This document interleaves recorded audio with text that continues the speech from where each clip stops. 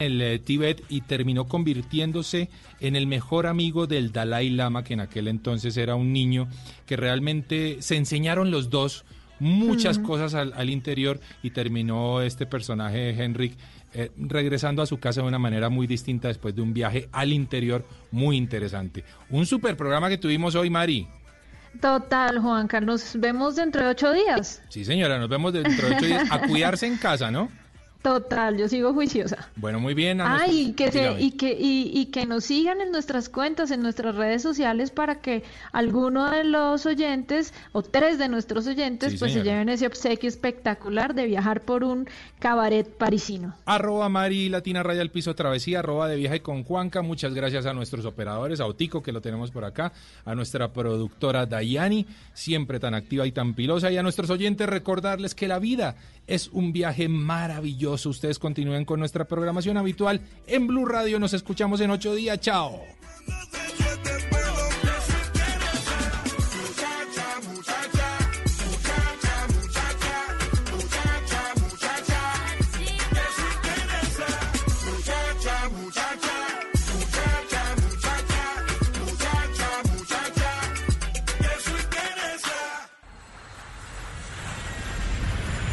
Estás escuchando Travesía Blue. Este domingo, en Sala de Prensa Blue. La turbulencia, la pesadilla y la incertidumbre para la economía, analizada por un experto que habla de las salidas en medio de esta crisis. Un recluso de la cárcel de Villavicencio nos narra cómo es vivir por dentro, el infierno de estar privado de la libertad y con la amenaza del coronavirus. Y analizaremos la más reciente fotografía del estado de ánimo del país, tomada por la firma Inbamer. Sala de Prensa Blue, este domingo desde las 10 de la mañana. Presenta Juan Roberto Vargas por Blue Radio y bluradio.com. La nueva alternativa. Hangouts, Zoom, Teams. Ahora está de moda reunirse virtualmente. Pero ¿cómo hace de falta una reunión entre amigos para una buena tardeada? Por eso vamos a reunirnos en Blue Radio para La Tardeada.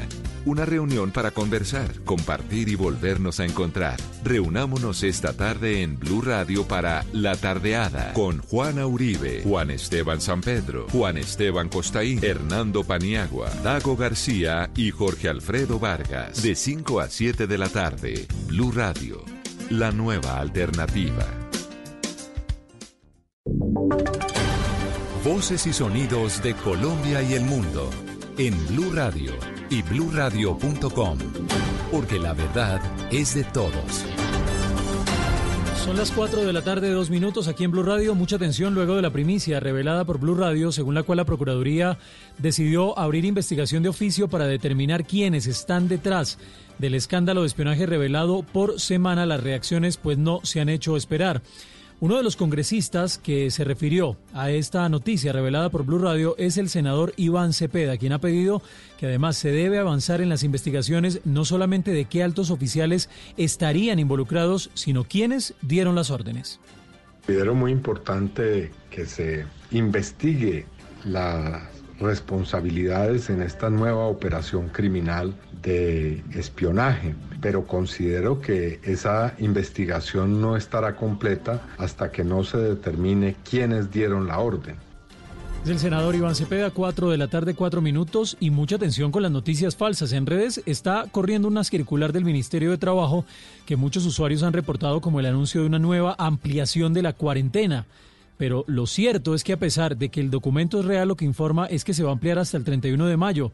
Las negociaciones con los sindicatos de entidades públicas. Más detalles con Damián Landines. Juanes, y de hecho el tema se está volviendo tendencia porque muchos usuarios en las redes sociales pues han asegurado que el documento está notificando la ampliación de una cuarta fase de cuarentena, pero después de consultar al Ministerio del Trabajo pues nos aclararon que la expedición de esa circular, que es real, solo está anunciando que se amplía la suspensión de las negociaciones estatales bilaterales con los sindicatos de las entidades públicas hasta el 31 de mayo. Esto significa que ante la imposibilidad de instalar las mesas de negociación entre sindicatos y el gobierno por la emergencia que se ha generado del COVID-19, pues se va a ampliar hasta finales de mayo el inicio de esos diálogos que normalmente comenzaban a finales de abril. Además hay que aclarar, Juanes, que el Ministerio del Trabajo no tiene la competencia para ampliar la cuarentena. Por eso mucho ojo con las noticias falsas. Sí, señor. 4:05 p.m. Un nuevo caso de irresponsabilidad e incumplimiento de la cuarentena se presentó esta vez en Caucasia, en el Bajo Cauca antioqueño, donde las autoridades sorprendieron a 3 hombres que se transportaban en una ambulancia. Susana Paneso tiene la historia. 3 personas fueron sorprendidas en la vía que conecta a Caucasia con Ayapel, en el Bajo Cauca antioqueño, mientras se desplazaban irregularmente en una ambulancia. Quien conducía el vehículo era un mecánico del taller en donde habían dejado la ambulancia para un trabajo de reparación y quien, según el coronel Jorge Cabra, comandante de la Policía de Antioquia, estaba realizando transporte de pasajeros en la zona. Al hacer los controles se evidencia que la ambulancia había estado en un taller y que el mecánico de forma abusiva saca la ambulancia e inicia un desplazamiento haciendo transporte de personas. Tanto el conductor como los pasajeros fueron sancionados con un comparendo por violación de la medida de aislamiento, en lo que es el segundo caso de transporte indebido en vehículos tipo ambulancia que se registra en el departamento de Antioquia durante esta cuarentena. Susana, gracias, y es momento de actualizar la información deportiva con Susana Paneso, con Joana Quintero, perdón. El ciclista español Alejandro Valverde, que hoy tiene 40 años, logró el título del Mundial de Ruta en el año 2018, fue campeón de una Vuelta a España y es múltiple podio del Tour y del Giro de Italia. El ciclista del Movistar Team, en un Instagram Live del equipo, dijo que aunque su cuerpo lo está llevando al máximo por su edad, espera estar por lo menos 2 años más en competencia. No sé si 2021 sería mi último año. A lo mejor hablaría con Eusebio, venga Eusebio, vamos a darle 1 año más o medio año más o ver qué tal. No lo descarto, Está claro que ahora mismo tengo hasta 2021 de corredor, pero no descarto a lo mejor seguir un poquito más, ya veremos. Valverde además espera estar en la selección de España para los Juegos Olímpicos de Tokio. Noticias contra reloj en Blue Radio. 4:06 p.m. y a esta hora la noticia en desarrollo. Human Rights Watch dijo que está preocupada por los hechos violentos en la cárcel en Guanare, en Venezuela, donde resultaron en 46 muertos y 75 heridos según el más reciente balance. Lo que le piden es a las autoridades a que investiguen exhaustivamente, abordar el hacinamiento y garantizar los derechos básicos. La cifra que es noticia, el número de fallecidos por coronavirus ascendió a más de 1.371 en Ecuador, donde la cifra de contagios confirmados totaliza más de 27.000 según las cifras oficiales reveladas por la ministra de Gobierno María Paula Romo. Y quedamos atentos a la Superfinanciera, que publicó un balance sobre el sistema financiero durante la cuarentena obligatoria, en el cual informó que por medio de los planes de gracia acumulados el 29 de abril han beneficiado más de 7.73 millones de deudores, entre personas naturales y jurídicas, con más de 157.69 billones. 4:08 p.m, ampliación de estas y otras noticias en blurradio.com. Continúen con Se Dice de Mí. Esta es Blue Radio. En Bogotá, 89.9 FM. En Medellín, 97.9 FM. En Cali, 91.5 FM. En Barranquilla, 100.1 FM.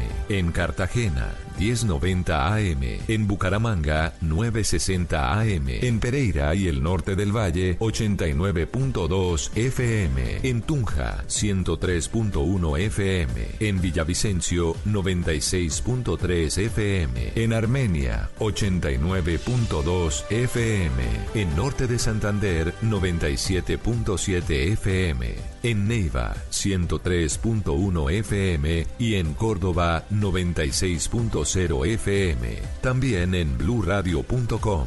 En Facebook, Blue Radio Colombia. A través de Twitter en @BlueRadioCo. Y en la señal de TDT.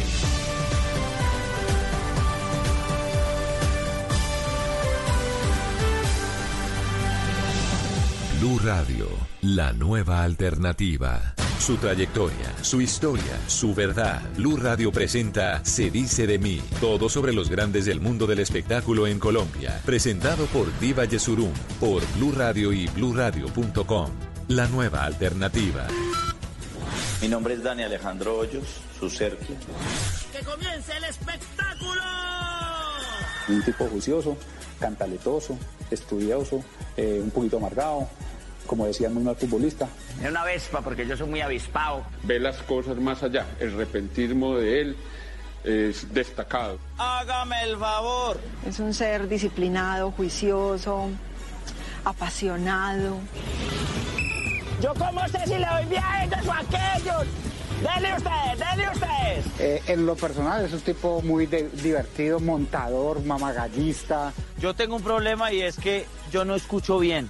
Entonces si me van a hablar, me hablan duro. Es un tipo muy inteligente, con un corazón muy grande, absolutamente solidario. ¿Cómo nos vieron? Colorido. Es una persona que no se queda ante una adversidad o una dificultad. Venga a ver a Suso. Muy del pueblo, muy... Él no olvida de dónde viene. Y esta es mi verdadera historia en Se dice de mí. Dani Hoyos, el hombre que le da vida al carismático Suso, llega a Se dice de mí para contar su historia de vida. No todo ha sido risas en su largo camino recorrido. Y él le fiaba a nosotros, pues nos teníamos cuenta ya, entonces íbamos y fiábamos. Ese señor nos ayudó tanto.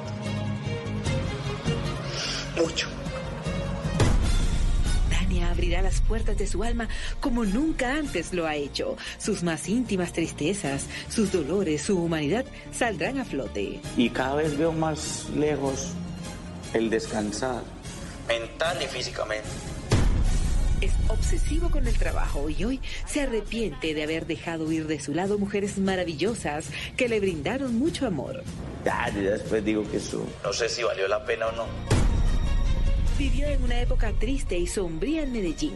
Hoy mira hacia atrás y no entiende cómo logró salir ileso de aquellos días. Tocaron toques de queda, llegó una cosa que se llamaba el carro cascón. Se ponían capuchas y a darle bala. Encarnar a un personaje con tanto reconocimiento ha sido maravilloso para él, pero también le ha traído nefastas consecuencias. Dani estuvo en la mira de los delincuentes. Esa me dio muy duro porque yo quería vivir en ese barrio. Y me iban a secuestrar. Saber que su vida corría peligro lo llena de una enorme tristeza. Es una mierda, eso es de las peores sensaciones que yo he tenido en mi vida. Porque no sabes qué hacer. Hoy Dani Hoyos cuelga por un momento la famosa chaqueta a cuadros de Suso para darle paso al hombre, al hijo, al trabajador, a esa persona que sufre, llora, lucha y saca adelante sus sueños. Dani quiere que Colombia sepa su verdadera historia de vida. Y yo empecé y cada que hablaba la voz estaba haciendo más esfuerzo. Yo era así hasta que en la mitad paré y arranqué a llorar.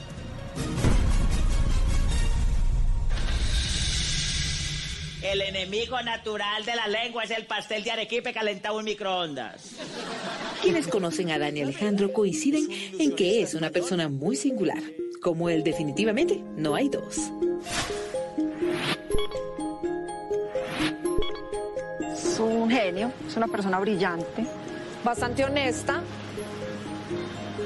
con todas sus verdades, con sus críticas. Es un tipo que uno no lo ve adulando o haciendo mofa, pues, o subido o inflado, como decimos los paisas. No, parece un tipo muy medido, muy serio. Es una persona muy soñadora, muy visionaria. ¿Y para qué es la plata? Pues para echarla ya. ¿A dónde la vas a echar? En la fontana. ¿Para qué? Para los deseos. Trabajo mucho, entonces soy muy disciplinado. Estudioso, me gusta estudiar, me gusta la salsa. Es un buen cantante, ojalá se aprenda una canción más que la de Héctor Lavoe, el cantante, que nos cante otra distinta. Me gusta el fútbol, soy hincha del Medellín. Y es muy mal futbolista. Él sí que insiste en jugar, pero es muy malito, Soy un amante de mi familia, de mis amigos. Muy buen hijo. Un estudiante de la vida, porque yo creo que uno vino acá a aprender, pues estoy aprendiendo como todos los días. Es un ser camaleónico, porque es un ser que es capaz de adaptarse a cualquier circunstancia. Quiero que sea rápido y fuerte. Algo de esto. ¿De acuerdo?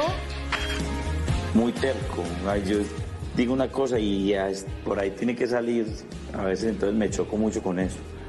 A veces tiene sus pataletas como cualquier otro ser humano. Es muy perfeccionista y es muy radical. A veces no encuentra el punto medio. Es difícil hacerle ver un punto medio. Siento que creo que todo el mundo debería hacer como yo hago, es decir, trabajar así. Entonces, si yo no veo que todo el mundo está trabajando muy duro, entonces me da como un poquito de desespero. Que uno lo puede ver como un defecto, pero finalmente es es lo que lo convierte en exitoso. Son defectos que se convierten en aprendizajes para las demás personas, porque hoy por hoy la inteligencia emocional que yo tengo como profesional se la debo a él. No es que tenga rabia ni nada, pues no es que tenga rencor ni nada. Llénense con ese castillo, también, llénense. Y hay algo que lo caracteriza, es que detesta, bajo todo punto de vista, hablar de su vida privada. Tengo esto, no, está organizado. Él guardó mucho tiempo su identidad como Dani. Nosotros no permitíamos que se publicaran fotos de él como Dani. Cuando los medios lo buscaban para hacer una entrevista a Dani, siempre les decíamos, podemos darte una entrevista como Suso. García Márquez tenía una definición que era la vida íntima, la vida personal y la vida pública. Porque en la medida que tú abres cosas, la gente opina y no tiene nada que ver. Si me explico, si tú abres un montón de vainas, la gente empieza a opinar con los pedacitos que ven y le agregan un montón de cosas. No es que hablen bien o mal, pero que hablen. No, yo no estoy de acuerdo con eso. Que hablen por el trabajo de uno. Pida y juegastos. Su origen era muy humilde. Nació en el seno de una familia trabajadora y con grandes principios. Él tiene mucho en común con el niño Jesús. Yo nací en Belén porque cuando usted en Medellín, la mayoría de la gente en Medellín, todo Medellín nació o en la Clínica León 13 o en el Hospital General. Entonces cuando usted lo llevaban para alguna de esas dos y no había, lo remitían para otra. Entonces mi mamá fue para el Hospital General y se la llevaron para el Hospital de Belén.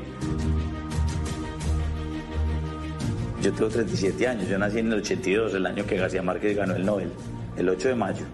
El día de la Cruz Roja. Yo siempre estaba cambiándome, poniéndome trajes, poniéndome vestidos, cosas para actuar. Y hacía la mímica de todo y cogía las cosas y las tiraba al suelo. En fin, y a la gente le gustaba mucho. Él cantaba en tarimas, se prestaba para cualquier obra en el colegio, siempre tenía como ese liderazgo alrededor del arte. Más fácil que un niño inquieto es payaso desde chiquito. Se siente muy orgulloso de tener un origen campesino. Asegura que eso le ha dado fuerzas para salir adelante, no dejarse vencer por los problemas, ser recursivo y sobre todo le ha ayudado a valorar lo que tiene. Le ganó la gallina, no pudo. Me gusta cansarlas primero para después coger la cansada. Es que el campesino le toca muy duro y cuando uno le toca muy duro aprende más. Porque quien no ha tenido y tiene, valora todo eso que ha tenido, que ha logrado. Y lo otro es la empatía con el real dolor del ser humano y con el real dolor del colombiano. Y creo que nos da una lección muy bonita porque nosotros muchas veces le damos la espalda a la ruralidad cuando mucho de la inteligencia, de las fortunas de este país, de las grandes creaciones, de la riqueza que se construye en este país viene lo rural. Y a él sí que le tocó duro. No era fácil salir adelante con los escasos recursos que tenían. Yo me fui a vivir con mis papitos a Ituango y allá no había luz, era una vereda, Guacharaquero. Ituango, que es al lado de Ituango en este momento, ¿cierto? Y irónicamente en esa época no había luz y están haciendo una hidroeléctrica. Y no, pues por la noche era con velas, era todo con velas, uno la velita la llevaba para allí, la llevaba para allá. Mi mamita se levantaba a juntar candela, poner la leña en un fogón para juntar la candela, para que hubiera comida. Entonces uno le toca ir por la leña, cortar la leña, ¿cierto? Lindo yo con este caballo aquí. Venga para acá. Con mi señora tuvimos algunas complicaciones económicas, pero tampoco, pues como todo el mundo las tiene. Hay gente que es tan poquita cosa que le da pena lo poco que tiene. Entonces, yo no tengo ningún problema porque yo me siento orgulloso, porque a mí me parece maravilloso poder haber tenido una infancia donde yo andaba a caballo. ¿No te parece una maravilla como en las películas? Y uno andaba a caballo, iba por el caballo, volvía y lo traía. Es más, yo le hacía al caballo así, y él me hacía así también. O sea, aprendí a hablar Yahoo, como en el cuento de Gulliver. Y estar montado en los palos. Eso yo no siento porque o sea, yo creo que en la medida que la gente se sienta orgullosa de dónde viene, sabe para dónde va. Dani, independiente a lo famoso que ha alcanzado a hacer, a lo reconocido, a lo exitoso laboralmente, no se olvida de dónde viene y nunca se ha dejado deslumbrar.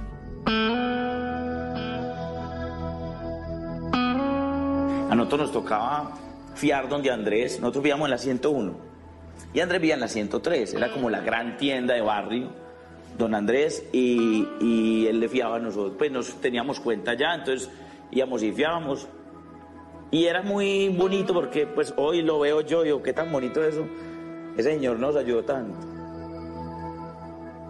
mucho.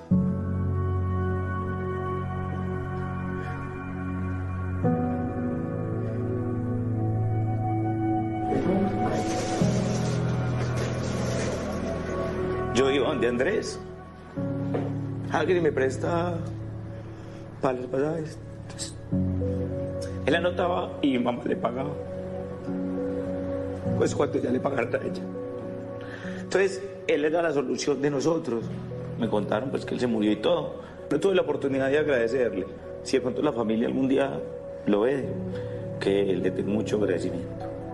Admiración profunda porque muy bonito ese ejemplo que hemos dado de que no hay que venir de familia de cuna de oro como para uno poder triunfar en la vida. Y él nunca ha dejado de reconocer su origen, sus abuelos para él son muy importantes, sus papás, doña Elduara y Alberto son muy importantes. Cuando niño, la separación de sus padres, más que generarle dolor, le dio un gran alivio. Ellos mismos nos dijeron a nosotros, hasta mejor que estén separados, ¿para qué dejen de pelear tanto? Ellos se separaban y volvían, eso es una serie de Netflix. Ellos vivían era por temporadas, los dos tenían proyectos de vida muy distintos. Lo único que convergían era nosotros, ¿cierto? Mi hermanita y yo. Trabaja desde que era niño, siempre haciendo reír a quienes lo rodeaban. Que alguien llame a César Millán. Más o menos a los 12 años, 10 años, cuando fuimos como las primeras veces Es que Ciudad Córdoba se lanzó al Senado y entonces fueron a hacer campaña ya al barrio.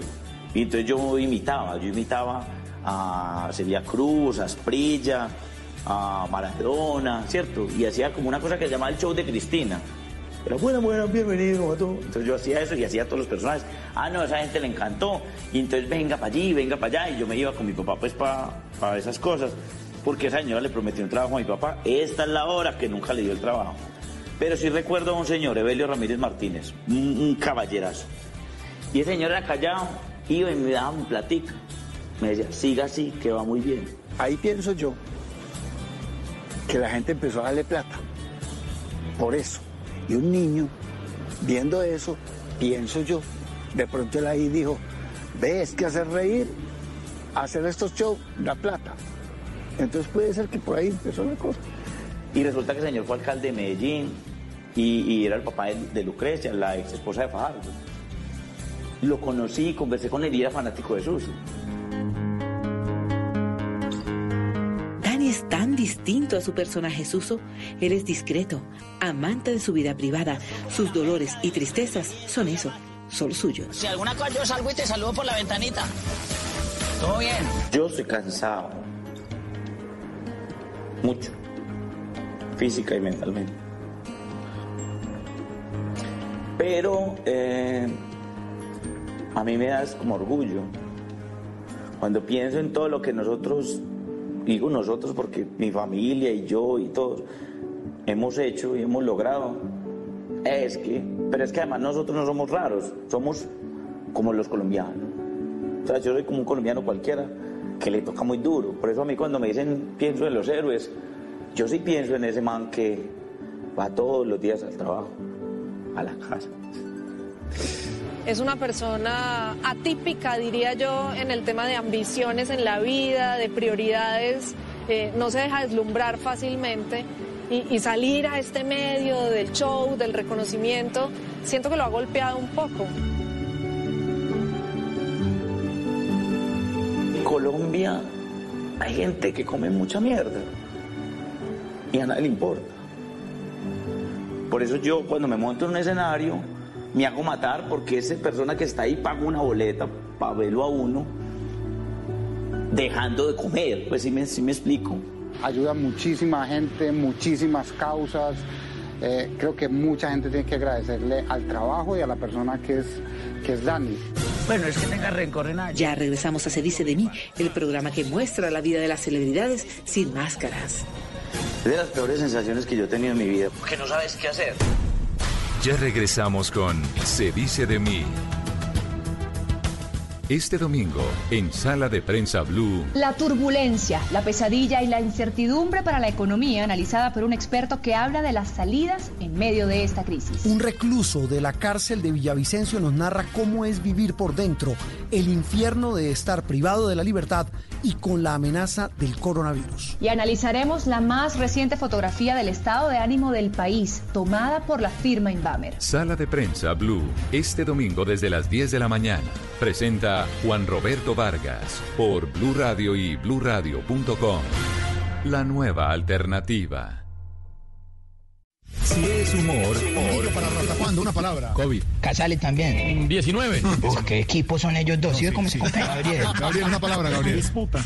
Y Jorge. Colombia. No, improvisando para los 3 programas. Yo soy Rastacuando. El COVID nos ataca, pero de nuestras casas no nos sacan, de nuestros hogares no nos mueve. Así vengan 20 o 19, porque tenemos trazada hace rato en la radio la ruta. Los colombianos unidos vamos a ganar la disputa, porque Colombia es la mejor. Y los 3 programas en la tarde se unen con amor y humor. 3 programas que de la risa hacen alarde. La Luciérnaga, Voz Populi y el Tren de la Tarde. Una unión que a puro talento equivale, con Guillermo, con Gabriel, Jorge, Alfredo y Casale. Así que felicitaciones para los 3, porque Colombia cuida Colombia. Bendito amor. Voz Populi, de lunes a viernes desde las 4 de la tarde. Si es humor, está en Blue Radio. Dígale no a las noticias falsas. Evite los medios anónimos e irresponsables. En tiempos de emergencias y de incertidumbre, es fundamental la información verificada y confiable. Los medios de comunicación formalmente establecidos, por su profesionalismo y responsabilidad, son el antídoto más eficaz contra las noticias falsas y la desinformación. Infórmese por la radio y la televisión a toda hora, con los rostros y las voces que usted conoce y confía. Fue un mensaje de la Asociación Internacional de Radiodifusión, AIR. En medio del odio, descubrí que había dentro de mí un amor invencible. En medio de las lágrimas, descubrí que había dentro de mí una sonrisa invencible. En medio del caos, descubrí que había dentro de mí una calma invencible. Me di cuenta a pesar de todo eso. En medio del invierno, descubrí que había dentro de mí un verano invencible. Y eso me hace feliz.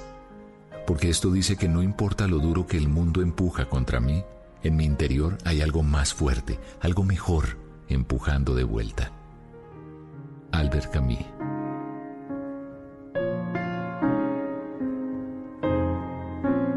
Blue Radio, la nueva alternativa. Continuamos con Se Dice de Mí. Este lugar aquí, este cafecito es como de qué, como de esos de cilantro salvaje. Continuamos en Se Dice de Mí con la vida de Dani Hoyos, un hombre estricto, disciplinado, exigente, que llega al límite con tal de cumplir sus metas. Ha desempeñado gran cantidad de oficios. Llega un artista rete bueno. Él es músico y actor de cine. De los primeros fue vender fumigaciones con mi papá. Vendí en el colegio, vendí pan de quesos, lavé taxis, fui árbitro, trabajé en funerarias. En el colegio yo le decía a los muchachos, me decía, ay, cuéntame chistes, y me regaló un pastel. Entonces yo hacía el trueque. Que yo me acuerdo muy bien porque era el pastel de guayaba, que era muy caro. Él siempre tenía como conciencia de colaborar con la casa, ¿cierto? Entonces él Él hacía cualquier trabajito que resultara por ahí. Dani está trabajando desde que tiene uso de razón y está ayudando en su casa desde que tiene uso de razón, pero siempre ha sabido reírse de eso, disfrutarlo, y todo eso le ha ayudado a construir también los personajes. Entonces vamos al siguiente invitado. ¡Bienvenidos! Otra vez. Nos aseguran que es adicto al trabajo y él lucha contra eso. Incluso dice que ya se da más espacios para él y para compartir en familia. Yo quiero llevar a mi novia este año a Jamaica. Si económicamente me va bien, vuelvo por ella en 5 años, por ahí más o menos. Muy adicto, mucho. Incluso ese hombre tiene horarios establecidos. De 8 a 9 hace esto y no se desvía. Me parece que ya le debía de mermar un poquito a las giras. Cada vez estoy ampliando más los espacios de descanso. Dedico un fin de semana solo para mí.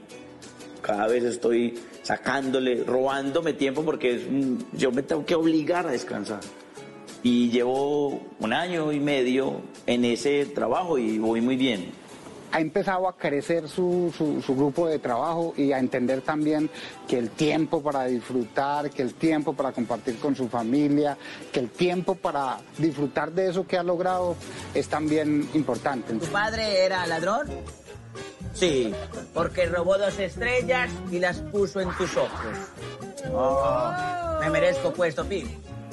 Su personaje Suso nació por pura necesidad de explotar el amor que sentía por el arte, necesidad de trabajar, necesidad de expresar lo que muchos no pueden. Suso nace el 8 de diciembre del 2000. Por eso cumpleaños el 8 de diciembre, que fue la primera vez que él sale y no se llamaba Suso. Era el embolador del pueblo. ¿Cómo nace Suso? En Tutucán. Tutucán es un pueblo, una réplica de un pueblo, es un parque recreativo en Río Negro. Y yo presenté un casting en Tutucán, en un elenco de actores. El casting era de teatro. Entonces el casting era, lleve las empanadas. Arrancó un man vendiendo empanadas, lleve las empanadas. Y llegaba una señora a comprarle, ay, venga a comer las empanadas, hacía tal cosa, vea. Entonces la señora volteaba y decía, ay, ve, ya van a empezar los trovadores. Entonces yo hacía de trovador, o sea, yo hice todo como... Entonces, y los trovadores, y trovaban, y había un borracho del público, o sea, yo hacía todo eso a la carrerita. Y había un borracho del público, y el borracho decía, qué güey. Entonces yo hice todos los personajes ahí, y pasé hoy. Creo que una cosa que hay que destacar con Dani es su humildad, porque Dani se dejó llevar, dejó que el grupo y ese director le fueran aportando, le fueran agregando al personaje. Yo digo que en un 90% los personajes, y entre ellos desde luego le estamos hablando del protagonista de hoy, le debe esa preparación a ese director que tuvieron, que tuvieron en Tutucán. Cuando de chisquito yo le dije a mi cucho, papá, yo quiero ser el mejor jugador de fútbol, y él le dio risa, entonces ya lo mío es el humor. El personaje no se llamaba Suso al principio, era el embolador, que se vino de Sonsón, de un pueblo antioqueño, detrás de un globo, y llegó a Tutucán. Esa era como la historia de él, ¿cierto? Con esa premisa creó el personaje, pero pudo darle al mismo tiempo muchos de los caracteres y las formas que ahora tiene. Lo otro era que él, desde el comienzo, cuando empezó con el personaje del bobo del pueblo, siempre le agregaba la S a todas las palabras. Juliana, no baile así, debe ser cochina. Usted con 14 años y bailando así, ¿qué pensarán sus hijos? Hicimos el nombre, le dijimos a la gente que metiera un nombre en una urna. Y salió Suso y nos gustó Suso, o sea, nos pareció bonito, porque además que en Ituango había un señor que se llamaba Suso, donde yo me crié, que era un campesino, muy campesino, y todavía existe Suso. Él vivía en la casa de mi tía Mercedes. Entonces a mí me recordaba eso, me parecía bacano. Y Suso es Jesús, en antioqueño. A los que llaman Jesús también les dicen Chucho, o en el campo Suso. Y lo del Paspi es porque él siempre fue pues como muy pretencioso de su belleza, etcétera, y él él les decía como más mi tal cosa, y empezó el juego con la S, y a partir de ahí ya queda Suso el Paspi. Suso es la demostración de todos los estereotipos de belleza, al contrario, para que la gente, mi idea es que la gente lo quiera a pesar de lo que ve, para que entiendan que lo que importante es lo que va por dentro. La frase que produce más pánico in the world a las mujeres es me pasó. Tiene el personaje una cosa muy bonita y es que su pinta, que incluye a todo el mundo, también tiene un lenguaje que puede ser intelectual, que puede gustarle a las mujeres, a los jóvenes, a los niños. Y lo más bonito del personaje es que ha vivido el proceso, no pasó del piso a la cima, o sea, le tocó ir escalando. No le gusta que lo comparen con Heriberto de la Calle, el personaje que inmortalizó Jaime Garzón. Ahora que va a narrar el conflicto, la lleva el mono Jojo y se la cruza, se la lleva a pasar a la coge. Y creo que nos preocupamos más nosotros que estamos al lado que él mismo, porque él tenía la claridad del personaje creado a partir de, como hablábamos ahora, de la ruralidad antioqueña y otras cosas. Cuando no se tiene el lenguaje para describir, se compara. A mí eso me exalta un poquito, en vez de... Porque es que no me están comparando con cualquier pelele, es un man muy brillante. Suso nunca lo hemos visto ilustrando, nunca ilustra. Suso es un vago. Suso es un vago hablador que se cree bonito. No me interesa hacer política porque la política en Colombia es un chiste ya hecho. Entonces, ¿para qué voy a hacer política de una cosa que ya es? ¿Para qué hacer chiste de algo que ya es chiste? Cascume. El concepto de Heriberto de la Calle es... El personaje es un personaje más político, más contestatario, muchísimo más enfrascado en la realidad nacional. El Suso surgió como una propuesta de hacer un personaje que era común a todos los pueblos antioqueños de principios del siglo XX. Suso es muy cantinflesco, es muy suelto, es bueno para cantar, es bueno para bailar, es bueno para actuar. En esa parte muy cantinflesco. ¿Cuánto vale, muchachos? 250.000 pesos. 250.000 pesos.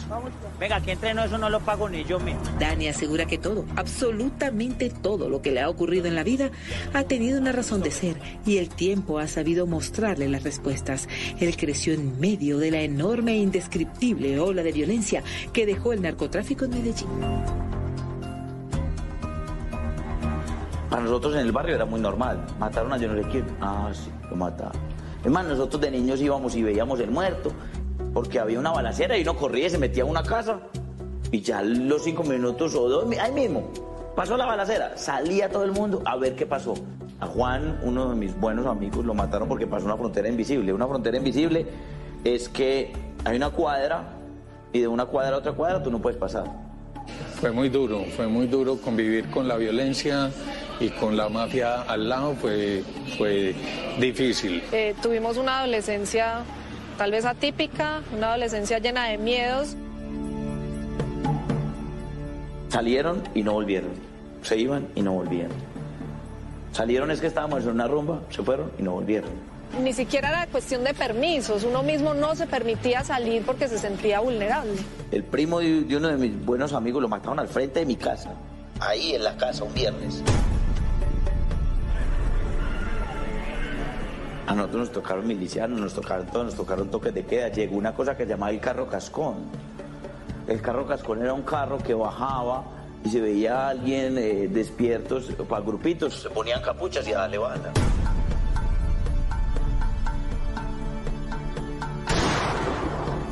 A nosotros nos tocó muchas personas que mataron por ahí las haciendas cerquita a la casa y en el barrio y por muchas partes.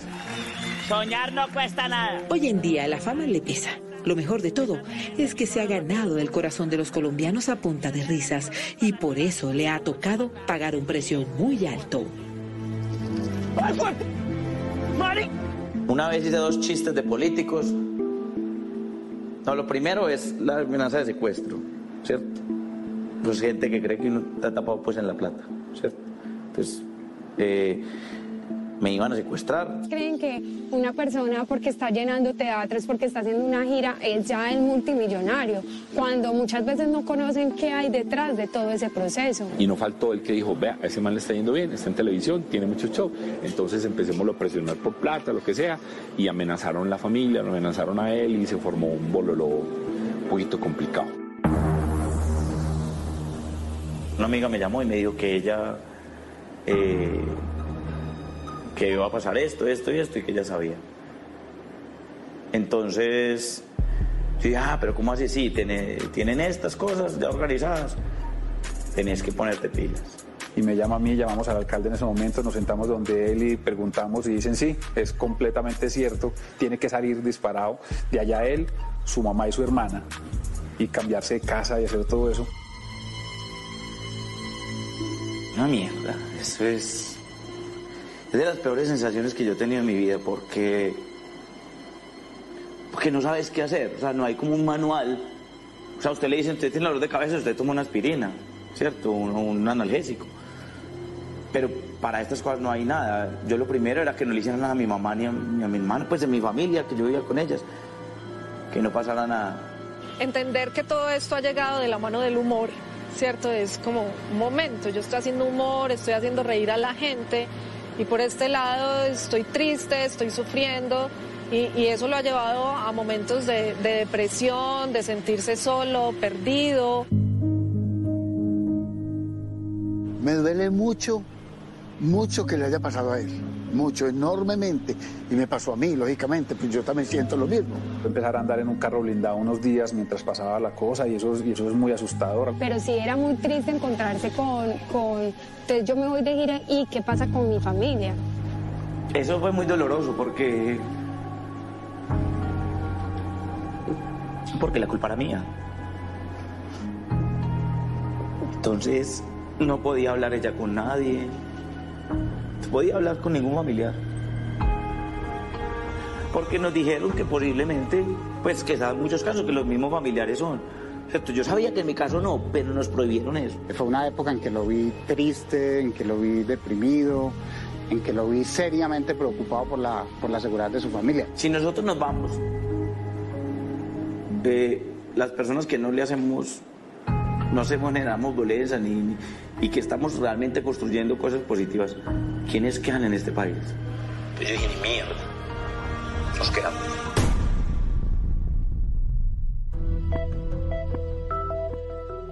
Varias veces han intentado atentar en contra de su vida.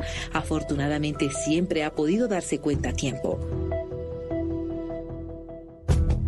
No, muy de malas, mi mamá iba en un taxi y escuchó que el taxista dijo, es que vea, ese muchacho que hace desuso, ahorita bajaron unos manes, que es que hay que acabarlo. ¿Cómo lo van a decir en el taxi que va mi mamá?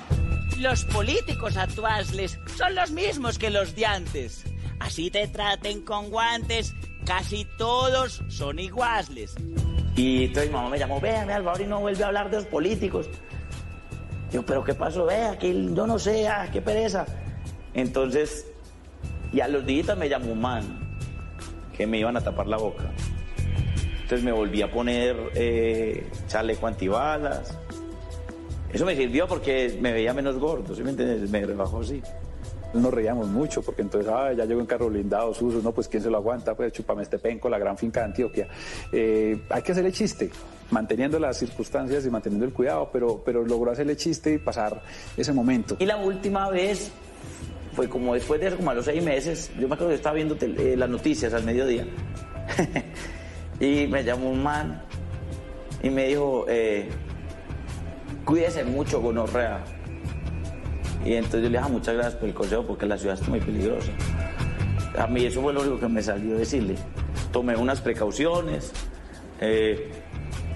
y ya, eso es, y heme aquí. Porque uno no logra entender como una persona que divierte a los demás, que hace reír, que es amado por todo el público, de repente tiene que vivir una situación de esas donde alguien quiere hacerle daño. ¿Qué hubo, queridos? ¿Qué más pues? ¿Cómo estás? Le duele haber perdido la libertad de cuando era una persona desconocida. Es de las cosas que más me duele. No le digo pues que a mí me gusta estar relajado. Este es el país que yo estoy, para lo bueno y para lo malo. Yo no hubiera podido ser el humorista o creador o trabajador que soy si hubiera nacido en Suiza. Yo, como todo... Ya regresamos a Se Dice de Mí, el programa que muestra la vida de las celebridades sin máscaras. Que ella tenía Alzheimer y demencia senil. Ya regresamos con Se Dice de Mí. Hangouts, Zoom, Teams. Ahora está de moda reunirse virtualmente. Pero ¿cómo hace de falta una reunión entre amigos para una buena tardeada? Por eso vamos a reunirnos en Blue Radio para La Tardeada. Una reunión para conversar, compartir y volvernos a encontrar. Reunámonos esta tarde en Blue Radio para La Tardeada con Juana Uribe, Juan Esteban Sampedro, Juan Esteban Costaín, Hernando Paniagua, Dago García y Jorge Alfredo Vargas. De 5 a 7 de la tarde, Blue Radio, la nueva alternativa. Este fin de semana en Blue Jeans, el viernes festivo, Día del Trabajo, productividad y contratación post-coronavirus. El teletrabajo llegó para quedarse. Hablaremos con un experto en derecho laboral. El sábado, ¿cuáles son con precisión los protocolos de bioseguridad para la higiene de alimentos, personas y lugares? El domingo, la crisis y la transformación del fútbol y otros deportes espectáculo. Bienvenidos a toda la música y el entretenimiento en Blue Jeans de Blue Radio. En Blue Jeans, todo este fin de semana por Blue Radio y BlueRadio.com, la nueva alternativa. Son tiempos de cambios a gran velocidad. Ahora la humanidad habla de teletrabajo, compras en línea, conciertos por internet, banca virtual, emprendimientos y ciudades inteligentes. Para estar a la vanguardia, sintonízate con Blue 4.0, donde la economía digital y las industrias creativas son una excusa para conversar. Dirige Juan Manuel Ramírez. Blue 4.0, lunes a viernes de 9 a 10 de la noche en Blue Radio. La nueva alternativa. Padres con experiencia, padres nuevos, hijos únicos, con hermanos, abuelos que consienten, nietos que aprenden. Cada domingo vamos a construir un puente entre generaciones para que las familias crezcan y entre todos podamos cambiar el mundo. Generaciones Blue, un espacio del Blue Radio, con testimonios, guías, expertos e invitados que nos ayudarán a mejorar la vida en familia y las relaciones entre sus miembros. Generaciones Blue, este domingo a las 12 del día. Generaciones Blue, estamos cambiando el mundo de las familias colombianas por Blue Radio y BlueRadio.com. La nueva alternativa. Continuamos con Se dice de mí. Esto va más rápido que Flash con la novia sola en la casa. Entramos a la recta final en la vida de Dani Hoyos, el famoso Suso de los domingos del canal Caracol. Un hombre que gracias a su personaje ha llegado más lejos de lo que alguna vez imaginó. 2.000 lucas, 2.000 pesos. Colombianos, pesos. No. En Australia, es que Australia es más allá de la PM. Australia, esta entrevista que está haciendo ya se hizo porque allá es mañana. Entonces, a mí me asombró mucho.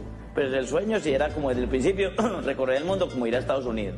Nos tocó que sobre todo allá la gente lloraba y lo abrazaba y le decía: Suso, gracias por venir. Es un pedacito de Colombia que estamos viviendo acá. Entonces, claro, es demasiado emocional. Por ejemplo, la primera vez que fuimos a Estados Unidos fue muy bacano porque era un teatro muy grande, eran 2.500 personas y se llenó el teatro en Elizabeth, en New Jersey, y había gente de todas partes del mundo. Yo pienso que Tolstoy tiene una frase: describe tu aldea y serás universal. Yo siento que desde que la gente habla español, entiende a Suso. Y cuando dice voy a España y llena una fecha, llena 2 fechas, y después voy a Alemania y lleno, entonces te das cuenta que no solo el colombiano, sino el latino, y eso es hablar de un gran mercado. Es una cosa que suena extraña para un personaje tan costumbrista. La gente lo veía pasar y podrían hablar otro idioma, tener otra cultura, etc. Y se quedaban mirándolo y tú siempre les veías una sonrisa en la boca. Es muy bonito porque ellos en las filas, que yo me salgo, pues yo de Suso salgo y me tomo fotos al final, siempre. Le dicen: no, me devolviste a Colombia. Me devolviste a mi mamá, me devolviste a mi mamá se murió y me devolviste a ver a mi mamá ahí. O devolviste a verme cómo yo me sentaba con mi mamá. ¿Y ustedes que están legales? ¡Claro! Absolutamente disciplinado, organizado. Cada que sale a un show en el exterior lo hace de manera organizada, se presenta en teatros. ¿Me entiendes? Entonces todo el que ve a Suso ve un representante del humor colombiano muy organizado. Suso, soy soltero, la Colombia. No tengo mujer. No. Yo me siento orgulloso de Suso por eso. Porque Suso muestra el colombiano. colombiano con su familia, con su esposa, con sus hijos, con el colombiano de a pie, que se dice, ¿cierto? Y yo creo que nosotros nos deberíamos sentir más orgullosos de lo que somos, del colombiano, de Ojano. Tenemos nuestros defectos, sí, pero también tenemos cosas sabrosas, y es que nos la gozamos fácil, que tenemos una capacidad de resiliencia muy grande, que el colombiano en los 2 minutos pasa una tragedia, a los 2 minutos tiene un chiste. Suso es un personaje totalmente paisa, como Chespirito es un personaje totalmente mexicano, pero con una fuerza que puede trascender. Suso le ha traído grandes satisfacciones y también enormes tristezas que al final han tenido muchas recompensas. El 2013 fue un año muy difícil para mí, como 2013 y 2016, pero sobre todo en este aspecto 2013, porque era una obra nueva y yo me maté y trabajé para esa obra. Y ese año trabajé mucho trabajo. Y para el estreno de la obra, ¿y cómo es que se me va la voz? Era una obra que tenía baile, canto, que tenía un desgaste físico muy grande. Era ser el empresario él y armar todo el entable para que todo funcione, estar preocupado por cuántas boletas se vendieron, el teatro está listo, el grupo de música está listo. Era cargarse de demasiadas cosas. Y yo empecé y cada que hablaba la voz estaba haciendo más esfuerzo. Yo era así. Y yo lo vi a él y yo decía, vamos para adelante, vamos, tú puedes. Y él, bueno, y entonces era así. Y de un momento a otro paró. Es que yo les tengo que decir, yo no soy capaz de seguir. Y arranqué a llorar. Porque me había esforzado tanto. Y le dije a la gente, perdón, no soy capaz. Y yo pensando que la gente se iba a ofender. Y la gente se paró a aplaudir. Y a mí me dio mucha tristeza, pero al mismo tiempo se me volteó la torta, como dicen, y me dio mucha alegría de ver que todo el mundo en el teatro se paró y empezaron con un coro. Y empezaron a gritar, te queremos, Suso, te queremos. Fue muy bonito. Y ahí me caí. Ahí me quebré. Pues yo también, a mí se me vino la lágrima y en fin, eso es muy duro. Pero yo no sé, a mí la vida como que me enseñó a volver lo malo, sacarle lo bueno. Fue de las noches más hermosas porque fue una conexión con la gente entendió que soy humano. Yo soy profeta de mi tierra, no todo el mundo es profeta en su tierra, yo soy profeta aquí. Y eso para mí fue un golpe muy duro porque fue donde la vida me dijo que yo tenía que parar, a dedicarme también a mi salud, no todo tenía que ser trabajo. Ahí cambió.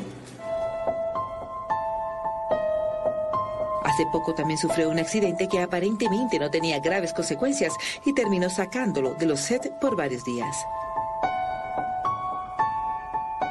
Estaba en una piscina compartiendo con mi familia, estábamos todos reunidos. Y de esas cosas que me puse a jugar y me caí. Entonces me caí para este lado y esto yo sentí el golpe acá y en el pie, en la planta del pie se fue contra la escala, entonces se raspó todo el pie por debajo. Ya por la noche empezó ese dolor, entonces yo me fui por urgencias y ya fue que tenía una fractura acá, fractura del codo. El dolor físicamente el dolor más grande que yo he tenido, eso duele como, no, eso no hay forma de describirlo. Suso es un hombre que se declara feliz. Sabe que ha tenido a lo largo de su vida varios momentos que han sido tristes. Sin embargo, nada se iguala al dolor de la partida de su abuela. Y yo creo que mi mamá tiene mucho que ver en la manera de ser humorísticamente. Ella tenía Alzheimer y demencia senil. Es una enfermedad muy difícil porque el Alzheimer empieza siendo chistoso, después doloroso y después de resignación. Mi mamá estuvo casi 10 años con ese Alzheimer y en la casa, bueno, en los primeros días pues sí sabía lo que decía. ver cómo se iba deteriorando, cómo eso da la vuelta y todos terminamos al final siendo lo mismo, independientemente de lo que hayamos tenido, de lo que hayamos logrado, lo golpea fuerte. Podría ser también una muerte, pues viéndolo filosóficamente, una muerte como dulce porque mi mamita fue como tranquila, ella no se enteró de muchas cosas. Y no nos dimos cuenta cuando se fue. Ya después, cuando ya físicamente murió, fue muy doloroso. Así estuviéramos acostumbrados, sabíamos que estaba sufriendo. Uno no está preparado para la ausencia, así sepa que va a pasar. Siempre donde estés, vas a sentir que falta algo. Yo hubiera querido llamar a mamita para contarle muchas cosas. Pero yo fui buen nieto. Te lo digo con sonrisa porque yo sé que donde ella esté, se siente muy orgullosa de mí. Es como si el corazón le hubieran hecho una rajada y le hubieran puesto una curita, pero sigue la cicatriz. Y hay que aprender a vivir con eso. Pero yo sé que la vida también le ha mostrado que ella no está aquí, pero que siempre va a estar acompañándolo desde su corazón y desde lo que representa, porque finalmente el ser humano al morir se trasciende.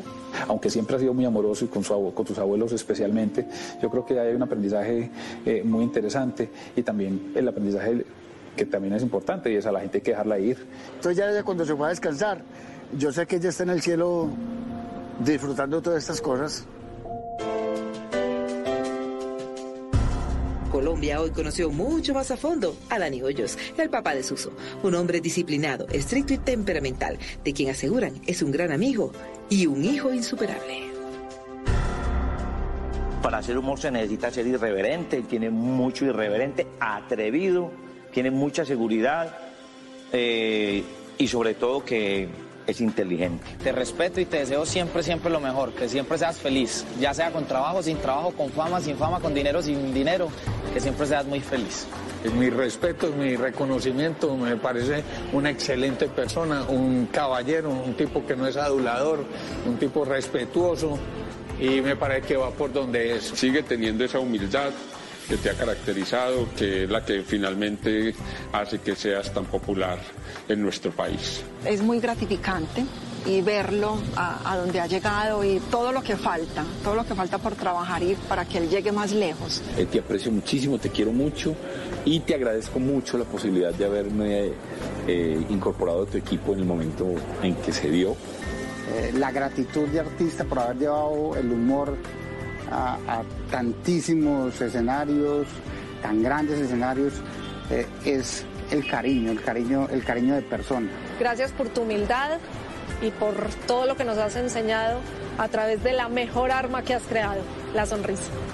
Que siga siendo ese ser humano ejemplar, ese ser humano ícono para los demás y que siga regalando sonrisas y amor a este mundo que tanto lo necesita. Te quiero mucho.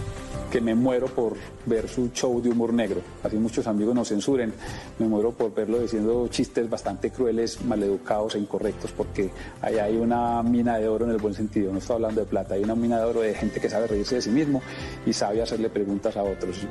Lo respeto mucho, lo admiro mucho, es el orgullo de todos nosotros y que Dios lo siga bendiciendo, que Dios lo bendiga siempre, siempre. A mí me quieren en todo este país y lo agradezco enormemente, que sabe reír con lo que yo hago. Gracias a todos los colombianos que ven el programa, todos los días lo agradezco. Y que me encuentro con ellos y que me dicen que el programa les sirvió para algo. Nosotros estamos en esta tierra es para dejarla mejor de lo que estaba cuando llegamos. Tenemos que transformar nuestro entorno positivamente. Yo estoy haciendo lo que yo medianamente creo que puedo. Los colombianos debemos ser más felices, pero tratar de ser felices, más felices de los demás.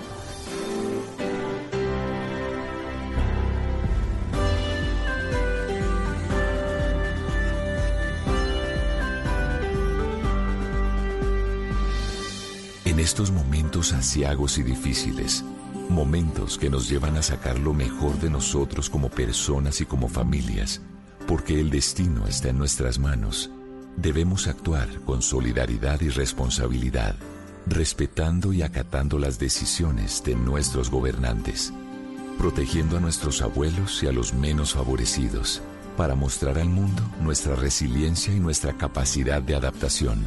Tenemos que ser mejores juntos.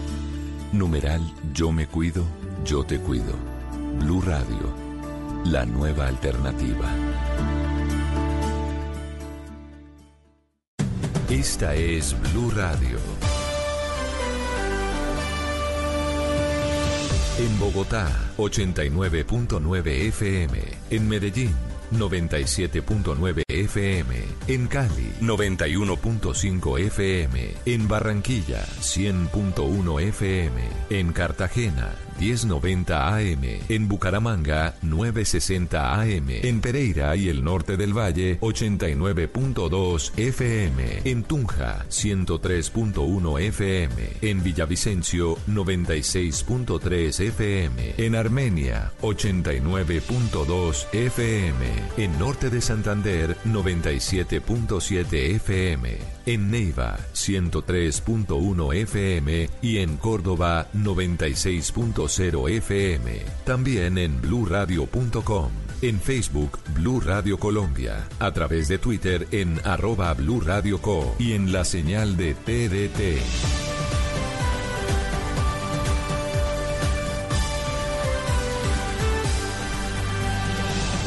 Blue Radio, la nueva alternativa.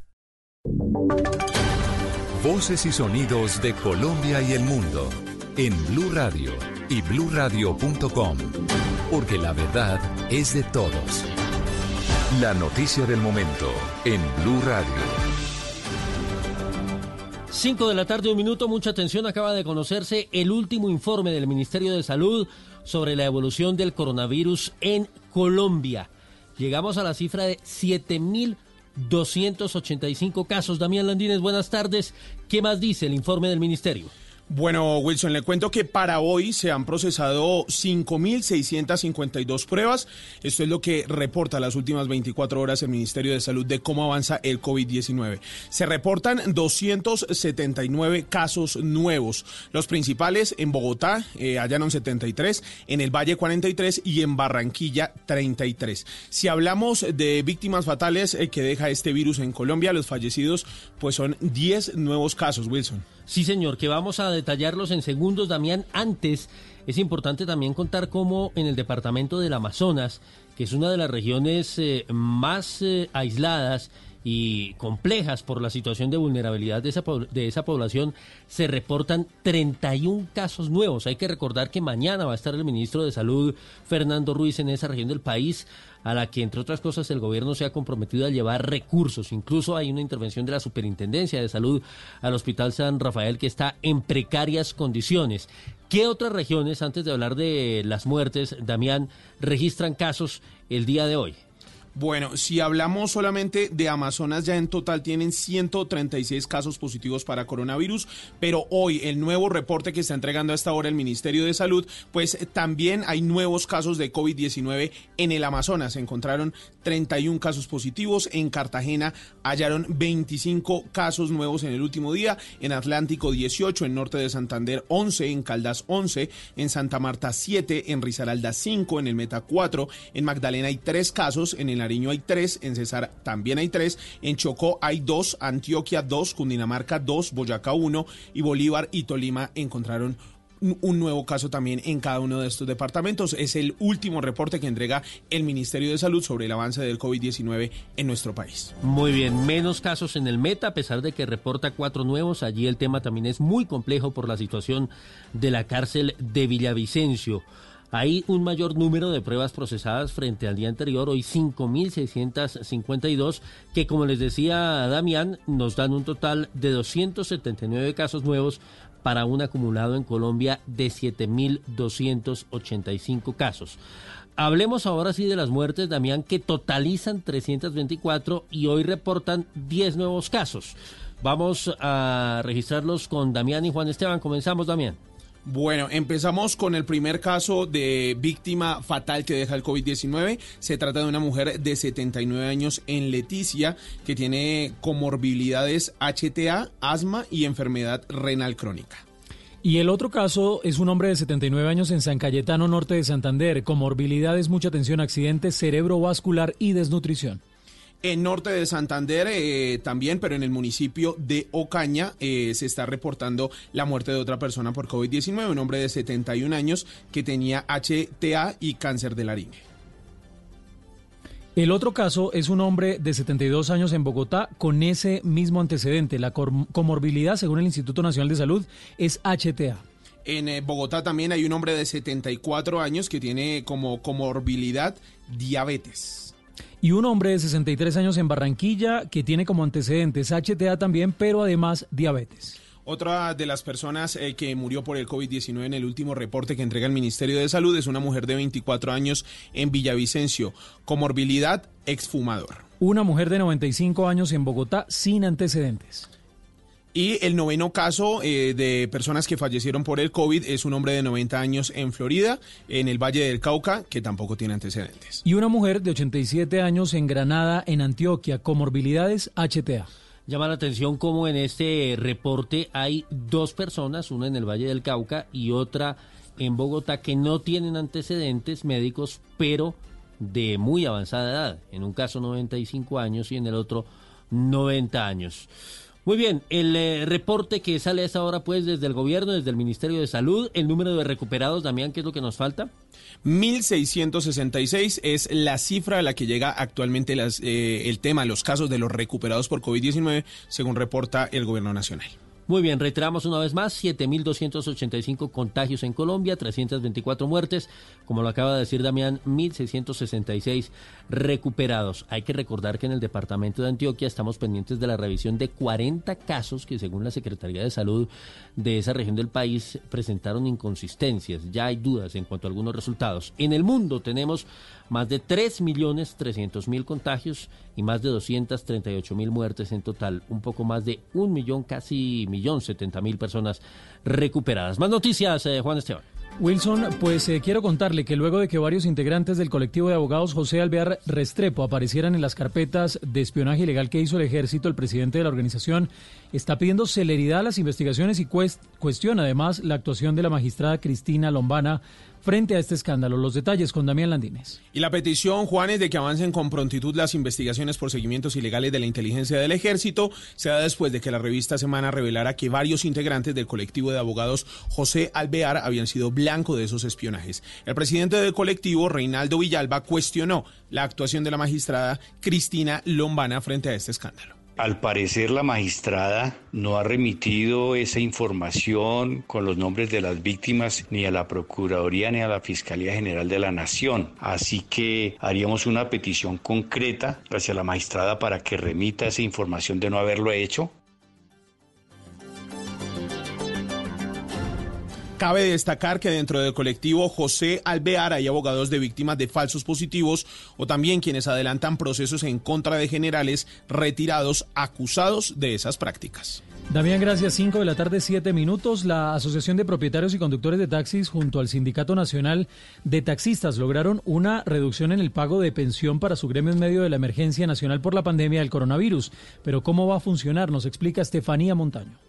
En diálogo con Blue Radio, el presidente de la Asociación de Propietarios y Conductores de Taxis, Hugo Ospina, afirmó que el Ministerio de Trabajo atendió a su llamado para que durante los meses de abril y mayo los taxistas solamente paguen de pensión 26.334 pesos. Y logramos que mediante el decreto 558 y la resolución del Ministerio de Salud, nuestros compañeros taxistas hoy que pagaban entre 108 y 110 mil pesos de pensión, logramos que quedara en 26.000 pesos. Ospina además aseguró que aunque no es mucho, es un alivio porque cerca de 88.000 taxistas que no están generando recursos deben seguir pagando salud y pensión. Esta cantidad de taxistas se encuentra confinada porque algunos son mayores de 60 años o porque otros tienen enfermedades preexistentes que pueden empeorar con los contagios del coronavirus. 5 de la tarde, 8 minutos. Ampliación de estas y otras noticias en bluradio.com. Continúen con La Tardeada. Hangouts, Zoom, Teams. Ahora está de moda reunirse virtualmente. Pero ¿cómo hace de falta una reunión entre amigos para una buena tardeada? Por eso vamos a reunirnos en Blue Radio para La Tardeada. Una reunión para conversar, compartir y volvernos a encontrar. Aquí comienza La Tardeada con Juana Uribe, Juan Esteban Sampedro, Juan Esteban Costaín, Hernando Paniagua, Dago García y Jorge Alfredo Vargas.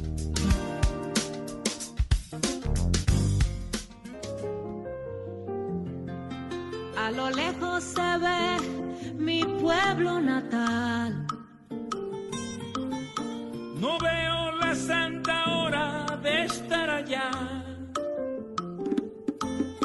Se vienen a mi mente bellos recuerdos. Infancia alegre que yo nunca olvidaré. Luces de esperma que al fondo se divisan. Tilantes igual que estrellas en el cielo. El ruido incesante del viejo trapiche. Sustento eterno de todos mis abuelos. Ya vamos llegando, me estoy acercando. No puedo evitar que los ojos se me abren. Ya vamos llegando, me estoy acercando. No puedo evitar que los ojos se me abren. La la la la la.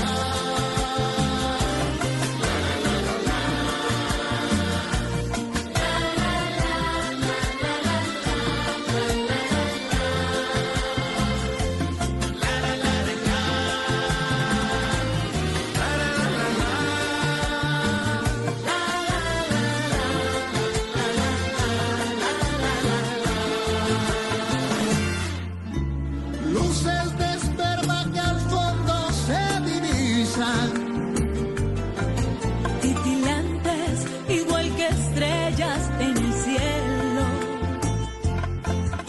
Y el ruido incesante del viejo trapiche. Año 91, el gran Jairo Varela con el grupo Nietzsche lanza este tema, Mi Pueblo Natal, que hoy está Colombia interpretando, porque lo cantaron ayer en el especial de Colombia, Cuida Colombia, muchos artistas se unieron.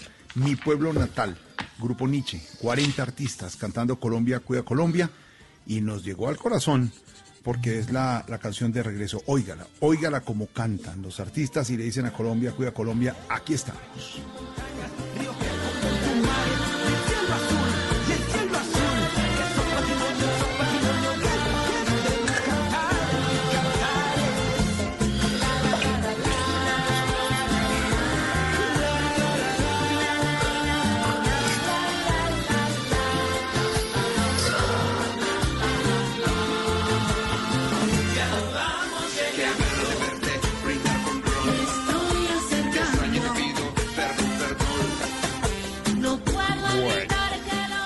Oiga, y después de ese especial y de unir a todos los artistas y el especial de la televisión, ha reportado Colombia Cuida Colombia que ha superado los 13.000 millones de pesos en efectivo en especie para ayudar a la gente en Colombia. Vale la pena. La unión hace la fuerza y aquí la unión también hace la fuerza de la tardeada en Blue Radio, como todos los fines de semana, saludando a nuestros compañeros de tertulia, a nuestra Juana Uribe hasta ahora. Juana, ¿cómo vamos? Hola a todos, ¿cómo están? Aquí tardeando de sábado, esperando reunirme con ustedes.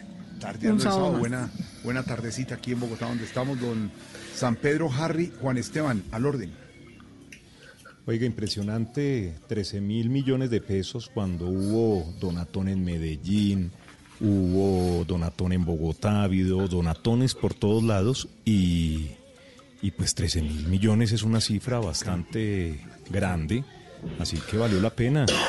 Valió la pena. Ahí lo vi ayer muy activo a usted. Pues hay que estar activo, hay que comprometerse y unirse y se ¿Pero hizo... se metió la mano al bolsillo o no? Ayudar. Simplemente salió a dar lora y no se metió la mano al bolsillo para ayudar. No, hombre, plata siempre. No sé, ¿cómo dijo, señor Paneco? ¿Qué dijo? ¿Qué?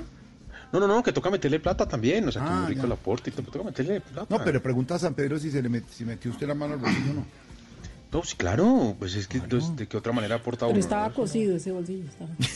Ah, claro, no pudo. Es que no lo ha estrenado. No lo estrena. Hombre, ¿era cuándo? ¿Hasta cuándo era? Así, ¿hasta cuándo Sí, era? sí, claro. Sí, esto era cosa. Oiga, pero para la próxima hay que dejar el iconito, el código QR un poquito más. Sí. Porque es que entonces uno veía que aparecía, prendía la cámara y ¡pum! Y se lo quitaban a uno. Entonces hay que dejarlo un poquito más. Por ejemplo, mi mamá, que es buenísima con el teléfono, de aquí a que puede prender el teléfono, llegar, llamar y decir cómo tengo que... Y llegar a la pantalla no alcanzó. No alcanzó. Entonces, sí, dejarlo permanentemente, decían algunos, para que no hubiera problema. Sí. Podría ser. Señor Costaín, ¿cómo le va? Abrazo.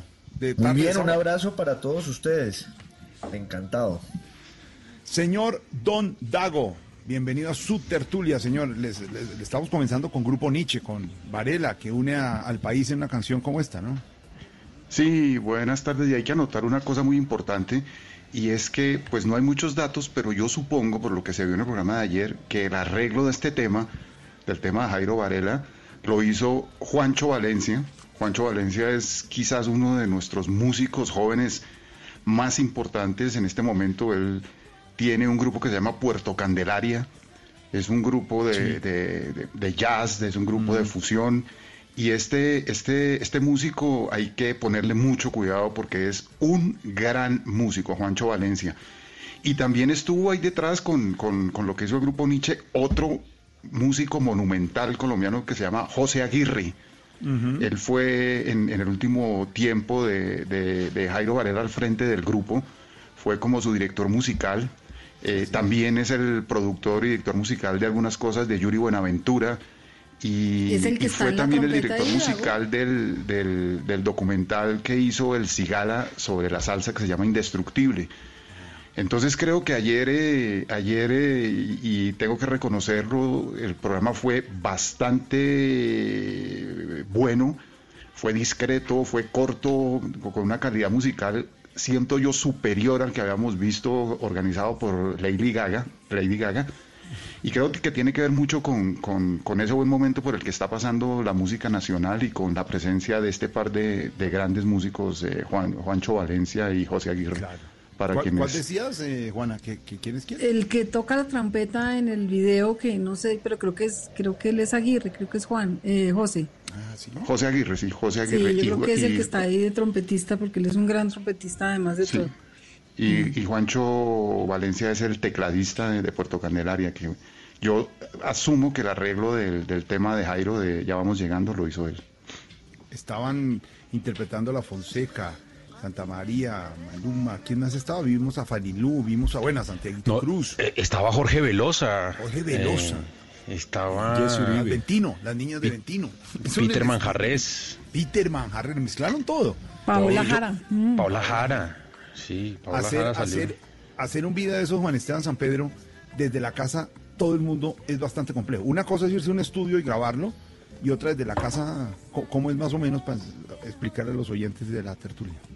Pues creería yo que la manera como lo hicieron, porque pues no fui partícipe de la realización de él, es que se le manda la pista musical a cada uno de ellos, se le manda el pedacito, se le asigna a cada uno de los cantantes un pedacito, y creo que los pusieron a grabar con su celular, obviamente, en una calidad que sea fácil de subir por internet, para que sea bajado en algún lado donde se iba a editar. Es decir, no es una calidad 4K, ni creo que sea ni siquiera 1080, sino 720 seguramente fue. Y de esta manera, 720 es una calidad que está muy bien. Aguanta. Es mucho mejor que la calidad que puede tener uno en una videoconferencia. Y es fácil de subir a través de internet y de bajar luego donde se vaya a montar y ensamblar el programa. Yo creo que esa debió haber sido la manera. Y luego se agarra pedacito por pedacito y se monta la parte de video. Y el productor musical de la canción le llega además grabado de una manera quizás un poquito mejor, porque pues todos son músicos profesionales, y él ensambla tomando cada uno de los pedacitos y va armando pues ya la canción en general. Cada uno. Y por eso tiene un sonido muy bueno, suena muy bien. Pero es increíble además lo que esa clase de trabajos conjuntos entre artistas produce cuando usted le pone pues el tema del video de ellos desde su casa, nuevamente la intimidad de su estudio. A mí la fascinación que me produce en esta clase de canciones hechas por varios artistas al tiempo es indescriptible. O sea, yo me acuerdo de pues obviamente guardando las proporciones de We Are the World. ¿Eso qué año fue? ¿Eso fue como en el 90 tal vez? ¿O habrá sido antes, en el 89? 85. Imagínese. 85. Y después hicimos una versión, se hizo una versión en español que se llamaba Cantaré, Cantarás. Sí, cantaré, sí. Sí, y yo no me acuerdo, pero me parece que la única participación colombiana ahí, yo me acuerdo de Vicente Fernández y de Julio Iglesias, pero me parece que la única participación colombiana ahí fue Claudia de Colombia. La popular Gladys Caldas. Claro que sí, no le gusta ni 5, ¿no? No, sí, Claudia de Colombia. Porque no le gusta a ella. Así.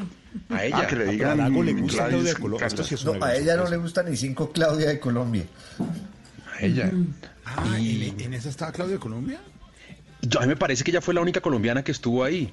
Y me acuerdo, yo tenía el acetato grande ese de We Are the World. En esa época, pues obviamente ver el video era muy difícil, lo veía uno en televisión, a veces lo pasaban, pero luego que pues con todo esto de la llegada de YouTube y todo, que uno podía tener acceso al video, no sé si se acuerdan que aparece Bob Dylan en ese video en las nubes. O sea, el tipo está en un grado de alteración, de éxtasis no canta, no le está como puesto ahí, está totalmente drogado, pero eso fue un hit. Pero mire, Vaniagua, producido por Quincy Jones, ¿no? Que además eso cuenta, ¿no? Y solamente un músico de esa dimensión es capaz de convocar todos esos cantantes. Oiga, Dago, ¿sabe que tengo una foto con Quincy Jones porque me lo encontré en una de las ferias de NATPI a las que íbamos con usted, con Caracol, que es esas ferias fantásticas que a mí me parecen fantásticas, donde la gente va a comprar y a vender formatos de televisión. Pensé que no, o digamos en circunstancias distintas de pronto, pero no, principalmente es a eso, ¿no? Y me lo encontré entrando al hotel de al lado en una silla de ruedas con un montón de escoltas. Me tomé una foto con él, bien viejito y bien acabadito, pero qué amable. Un monstruo, ¿no? Sí, un campeón. ¿Qué nos decía, Costaín? No, que ver el contraste entre el video de We Are the World y su producción y su grabación y el de Cantaré, Cantarás, sí muestra la evolución de la música latinoamericana y sobre todo como del lugar de los artistas latinoamericanos en el mundo, porque en ese momento sí es el primer mundo contra el subdesarrollo en su máxima expresión, y al pobre Quincy Jones se lo llevaron a la grabación de Cantaré, Cantarás. Pero ¿y qué culpa tenía él? No, imagínense, lo sometieron a ese suplicio y lo pusieron a producir el momento en el que José Feliciano empieza a hacer unas coplas con su guitarra, porque además el video de Cantaré, Cantarás es exacto al de We Are the World, pero con los referentes latinos. Pero oiga, quién abre, José, Alejito, écheme para atrás, Cantaré, Cantarás desde el comienzo. El que o sea, con fonomímica, Juan Esteban. Exacto. No, el primero, Alejito. José. No, antes de eso. Ahí va. Oiga, ¿quién habla? Quiero ser Julio Iglesias. Julio Iglesias, correcto. Vamos a ver si identificamos quién sigue. Espera, a ver. Que te devuelva Roberto Carlos. Sí. Listo, vamos. Quiero ser un lugar de paz. José. Ni idea. José. Y no dejar jamás. El Chente. Vicente. Y ahí ya entraron todos los... Emanuel. Sí. No hay nada que temer. El Puma. Venezuela. Y después de Plácido Domingo. esperando Bueno, Feliciano. Ahí está la voz de Claudio de Colombia. Y ahí Claudio de Colombia por allá como cuarto coro, como cuando... Ricky Martin y Robbie Draco Rosa. ¿No estaba de Colombia? ¿Quién estaba? ¿Solo Claudio? Sí, solo Claudio. Julio Iglesias. Uy. Ahí se le cayó a Quincy Jones una vaina. El micrófono. No fue a mí, fue a mí. Estaba pidiendo libertad. Quincy Jones, déjenme salir de acá, decía Quincy Jones. Pero fue un exitazo la canción. Sí, pese a todo. Claro. ¿A quién sigue? A José. No, Miguel Bosé. Otra vez ¿no? Julio Iglesias. No, pues es que calcule, Julio Iglesias entra como 8 veces, porque ¿quién más ponen a cantar ahí? Oye, está Isadora. Isadora, uy, pero qué habilidad Costaín. No, esa es Vicky Carr. ¿Y este? Ya me perdí. Lucía Méndez. Hombre, qué querida. Sí. No friegue Costaín. A ver, este. Es Ana María Gabriel. Conchita Alonso. Sí, Ana Gabriel o María Conchita. Y está Vicky Carr. Esa es Vicky Carr, sí. Y ahí otra vez Claudia de Colombia, representación de nuestro país. Ahí está. Sí, ahí está. Saquen las balas. Póngame el himno ahorita. ¿Qué hubo? Póngame el himno. Vamos Colombia.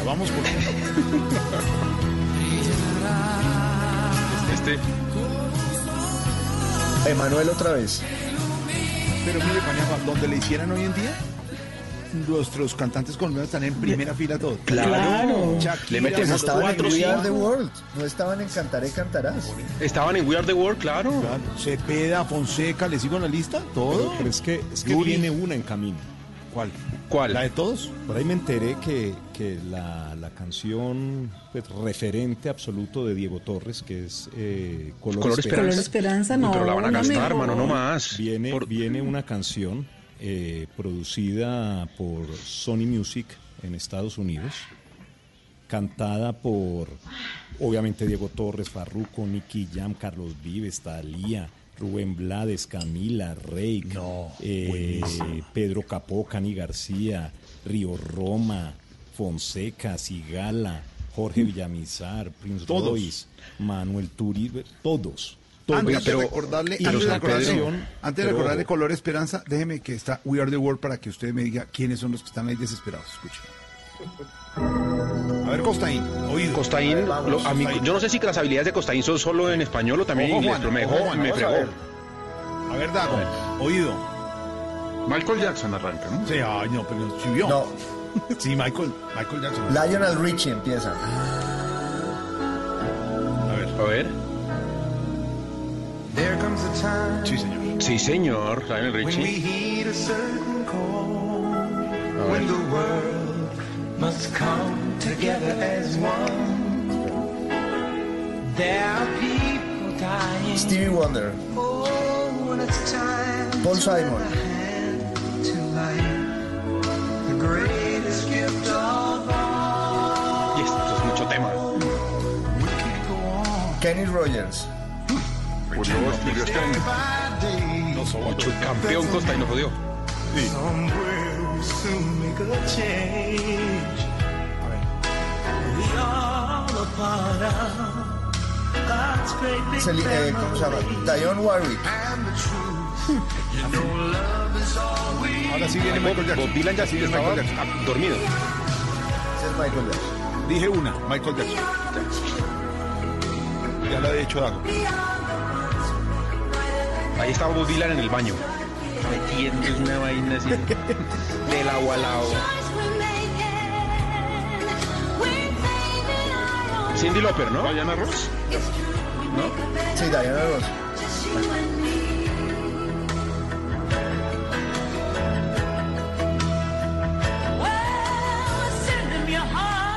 Tina Turner. Dionne Warwick. Sí. No le pegaba a nada, man. Willie Nelson. Ahí está Willie Nelson. Ese es Willie Nelson.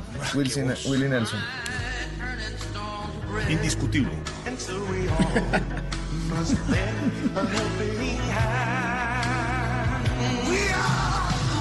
Uy, Bruce Springsteen. El jefe, sí, señor. Es que la selección era... Bueno, pero tengo pregunta. A ver, tengo pregunta. Más allá, ya nos contó San Pedro que le estás metiendo a esto una ¿Y para no el futuro, podían ¿no? escoger una canción buena o la? No, es que Juana, hay tres cosas que la cuarentena agotó.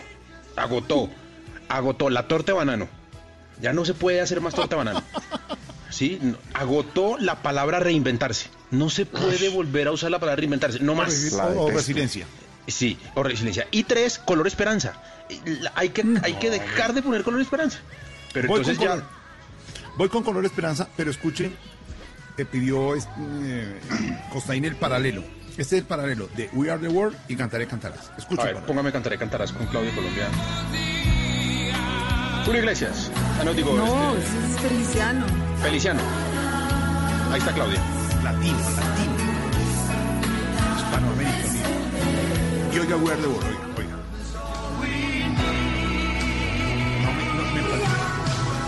Nada que envidiarle. Pero venga, Jorge, le iba a preguntar una vaina. Pero escucha. Ahora voy a cantar. Oiga. Nada que temer, estoy contigo. El Puma frente a Plácido otra vez. No, es Pedro Bata. El grito de Feliciano no lo tienen en We Are the World. Escuche, no, pero es que además eran 4 cantantes. Es que a Feliciano le dijeron que estaba en We Are the World, ¿no? Ay, no sabía. Manta feliz. ¿Con cuál se queda, Juana? ¿We Are the World o Cantaré Cantarás? No, yo no. Tengo que decir que detesto esas canciones bonitas. O sea, tengo una absoluta aversión por esas canciones esperanzadoras. Esto no Juana, ¿por qué no? Tratando de animar a la gente, Juana, por favor. Todos de las manos. De hecho, la de anoche me parece una super canción porque es una canción que tiene un tono completamente distinto. Pero estas que tienen la absoluta decisión de ser himno esperanzador me sacan a mí corriendo. Bueno, listo. En Cantaré Cantarás le tocó a nuestra Claudia de Colombia, así como cuando le tocaba Árbol 3 en la obra del colegio, que tocaba meter a la gente ahí porque fuera, ¿no? Árbol sin parlamento, una pero vaina sigamos, armamos una canción, una canción de la tardeada, todos unidos de la mano. Juana canta, ¿sí o no? Juana ni canta ni nos da la mano. No, ninguna de las dos, o sea, téngalo claro, Jorge. No nos va a dar la mano. No, yo les dije que yo quiero ser corista, pero de otras cosas. De otra vaina. Pero ¿por qué la canción, Dago, por qué está de acuerdo? ¿Por qué la canción de Esperanza no? De Unión y Esperanza, ¿por qué no? Sí, vale la pena. No sé. A mí las cosas como tan evidentes, tan coyunturales, con cierto tufillo de oportunismo no me tocan el alma. Me tocan el alma otras cosas. Esperanza. Esa es una canción que nació sin ninguna coyuntura. O sea, parte de un disco cualquiera de Diego Torres y se volvió el himno de él. Cierto. Y cobró vida luego en muchas coyunturas como la actual. Pero esa canción nació sin ninguna pretensión. Pero que no tenía interés, ¿no? Y mire que la canción de ayer, la de Jairo Varela, también es una canción que no está hecha para la coyuntura, pero funcionó muy bien. Sí. Estuvo bien escogida. Está bien. Sí. Pero lo que está diciendo Paniagua es que Color Esperanza está desgastada. ¿Es lo que está diciendo? No, lo que estoy diciendo es que está desgastada totalmente, pero además les quería preguntar supongamos que para Color Esperanza solo podemos mandar 3 colombianos. Uy. Solo 3. ¿Escoger 3? Sí. Pero por representativo, por ventas o por artistas. No, dígame. No, va a ser ¿Esto es Maluma, J Balvin y Shakira o ya? No, cada uno mandará su... No, pero el ejercicio ¿Quiénes son? propone ¿Quiénes son, Sam? Paniagua es para cada uno de nosotros. Vives, Juanes. Vives, Fonseca, Juanes, Shakira. Y Turizo. Ok. Listo, esos son los que van a estar. Pero esos son los 3. ¿Esos son los 3 más berracos que tenemos en Colombia? No. ¿Usted a qué 3 mandaría, Juan Esteban? Eso es lo que le pregunto, Juan Esteban. 3. Puedes cogerlos. Toda Latinoamérica. De la música, de los de hoy, de los que estaban sonando, sí, para que puedan cantar. Vives, sin lugar a dudas. Tiene que estar Vives, sí. Fonseca. ¿Cómo así? a Fonseca, Sí. yo lo pondría ahí a cantar. Cantando. De hecho, la canción que sacó Fonseca para lo de ayer me pareció muy bonita. Muy buena. Ya se las Lo que pasa es que compuesta y producida en 5 días, ¿no? O sea, berraco lo que hizo. No. Y el tercer puesto yo creo que se lo daría a Balvin. Pero entonces usted deja por fuera a Maluma de Shakira. Sí. O sea, pero es que Shakira tiene encima 3 mundiales y un Super Bowl. Sí, el artista o sea, ni Cristiano tiene 3 mundiales. El artista latino número 1 hoy por hoy se llama J Balvin. ¿Cómo no va a estar? El patrón es Carlos Vives, tiene que estar. Sí, tiene que estar. Y como músico Juana, y como voz que a mí me gusta es Fonseca. Juana, ¿qué 3 artistas colombianos mandas a esa selección? A cantar Color Esperanza por Colombia. No, porque si me preguntas a mí, mandaría a la de Aterciopelados, que la detesto. Mandaría a... Andrea Echeverry, pero ¿qué hizo ahora, Andrea? ¿Qué hizo que la conozco y no le creo cuando dice su merced, no le creo la actitud, no le creo nada. Si es lo máximo, Andrea Echeverry. No le cree el pelo, no le cree la pinta, no le cree. No. Ella quiere mandarlas para dejarla afuera. ¿A quién más? Mandaría al de la escopetarra, que tampoco le creo. Y... Uy, no, pero ese no, perdóneme. Entonces, o sea, pero porque no me gustaría el himno, digamos. Pero usted quiere mandarlos para que no vuelvan. Exacto. O sea, para quedar mal.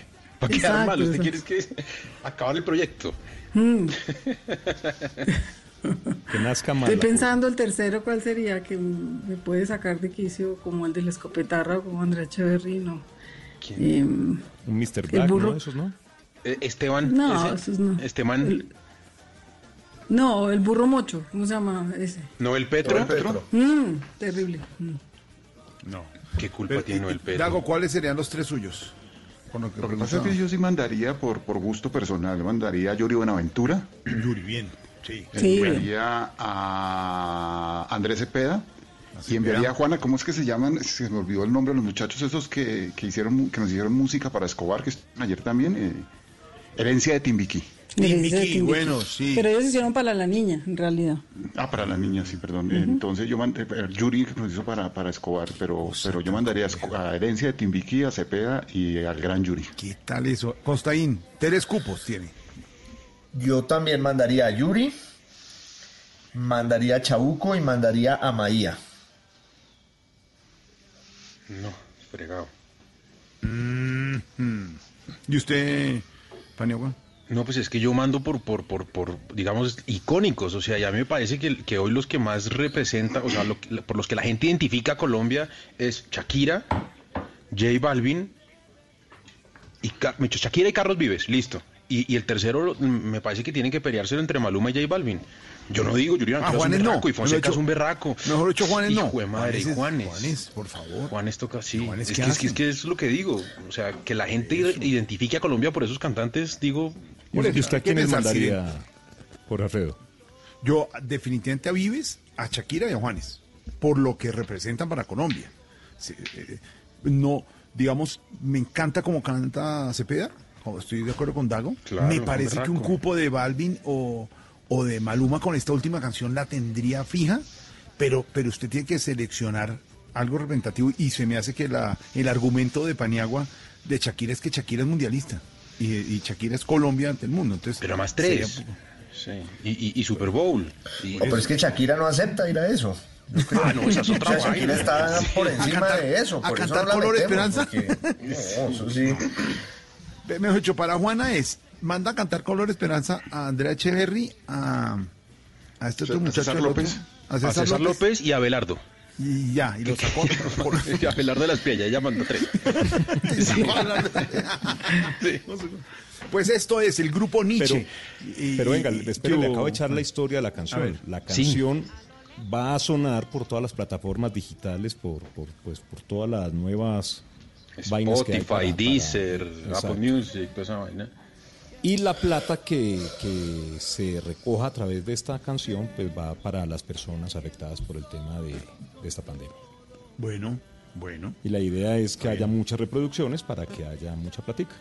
Está bien. Eso. Yo lo que pasa es que haría otra canción. En cambio, si les propongo, más bien digan cuál canción se harían. O sea, esa. ¿Pueblito Viejo? Después del norte, con eso las vamos poniendo. No, Pueblito Viejo. No. Pero... Entonces, ¿cuál? ¿Colombia, Tierra Querida? Cosa muy por ejemplo, Contigo Aprendí, me parece una super canción para esta temporada. Un bolerazo, una cosa bien, poner en cambio a J Balvin a cantar un bolero me parece mejor, o a poner una cosa un poquito menos obvio todo.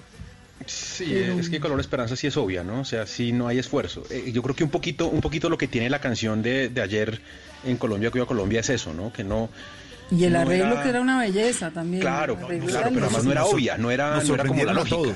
Nos sorprendieron a todos con esa del grupo Nietzsche. Estábamos esperando, algo como algo colombiano, algo chévere nuestro, pero no nos imaginaba que fuera esa y salió perfecto. Mire, nos está escribiendo W, que es el director de Blue Radio, el director de emisora y el que sabe de música aquí en Blue Radio. Sí. Y dice, por reconocimiento internacional, mire, ojo Paniagua, Shakira, Balvin y Maluma, dice él. A Vives y a Juanes lo conocen, dice, está diciendo W, estoy hablando porque está bien que la gente hable. A Vives y a Juanes lo conocen en América y España. A Shakira la conoce el mundo. J Balvin y Maluma son los colombianos más reconocidos actualmente en el mundo, dice W. Mírenme el debate. Es que es un debate raquísimo. Por eso. Pero el maestro, el sensei, el patrón, como le dicen, es Carlos Vives. Por eso sin Vives no voy. Estar ahí. Exacto, sin Vives no vamos.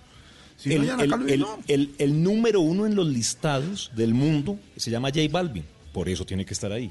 Y una voz bonita y unas letras chéveres y música que a mí me gusta de Fonseca, por eso esa es mi decisión. Ellos tres me parece que representarían muy bien. Y aquí escribe también en redes Marcela Restrepo, que nos oye todo el fin de semana, que está de acuerdo con Juana, que no se soporta a Andrea Echeverry, que no puede con ella. Lo hizo muy bien. Bien, Marcela. Pero manda decir, Marcela, ¿yo qué hago? Lo máximo.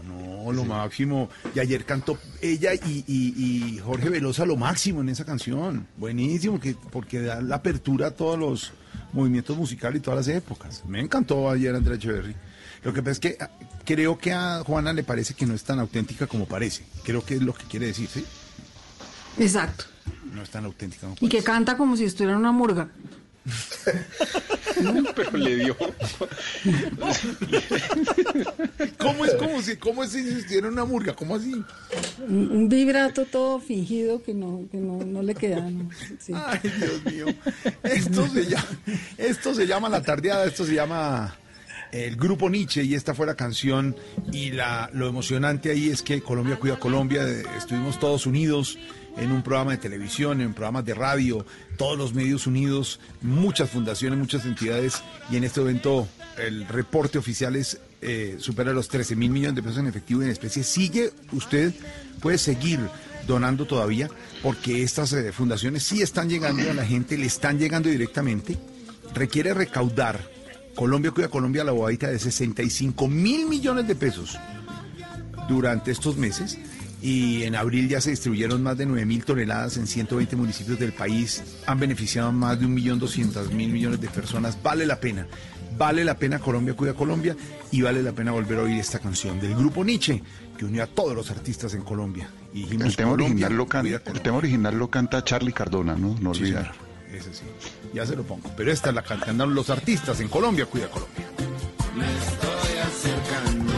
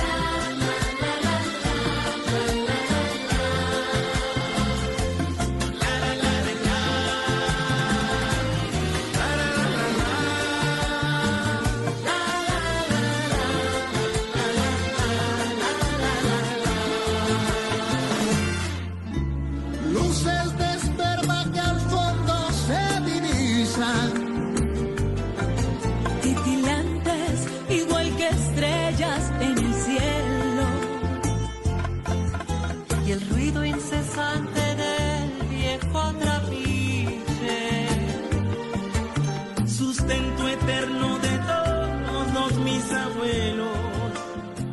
Ya regresamos a La Tardeada de Blue Radio. Este domingo, en Sala de Prensa Blue. La turbulencia, la pesadilla y la incertidumbre para la economía, analizada por un experto que habla de las salidas en medio de esta crisis. Un recluso de la cárcel de Villavicencio nos narra cómo es vivir por dentro, el infierno de estar privado de la libertad y con la amenaza del coronavirus. Y analizaremos la más reciente fotografía del estado de ánimo del país, tomada por la firma Inbamer. Sala de Prensa Blue, este domingo desde las 10 de la mañana. Presenta Juan Roberto Vargas por Blue Radio y bluradio.com. La nueva alternativa. Si es humor. Para ¿cuándo? Una palabra. COVID. Casale también. 19. ¿Qué equipos son ellos dos? ¿Sí? ¿Cómo se comporta Gabriel? Gabriel, una palabra, Gabriel. Disputa. Y Jorge. Colombia. Improvisando para los 3 programas. Yo soy Rasta cuando el COVID nos ataca, pero de nuestras casas no nos sacan, de nuestros hogares no nos mueve. Así vengan 20 o 19, porque tenemos trazada hace rato en la radio la ruta. Los colombianos unidos vamos a ganar la disputa, porque Colombia es la mejor. Y los 3 programas en la tarde se unen con amor y humor. 3 programas que de la risa hacen alarde. La Luciérnaga, Voz Populi y el Tren de la Tarde. Una unión que a puro talento equivale, con Guillermo, con Gabriel, Jorge, Alfredo y Casale. Así que felicitaciones para los 3, porque Colombia cuida Colombia. Bendito amor. Voz Populi, de lunes a viernes desde las 4 de la tarde. Si es humor, está en Blue Radio. En medio del odio, descubrí que había dentro de mí un amor invencible. En medio de las lágrimas, descubrí que había dentro de mí una sonrisa invencible. En medio del caos, descubrí que había dentro de mí una calma invencible. Me di cuenta a pesar de todo eso. En medio del invierno, descubrí que había dentro de mí un verano invencible. Y eso me hace feliz. Porque esto dice que no importa lo duro que el mundo empuja contra mí, en mi interior hay algo más fuerte, algo mejor, empujando de vuelta. Albert Camus.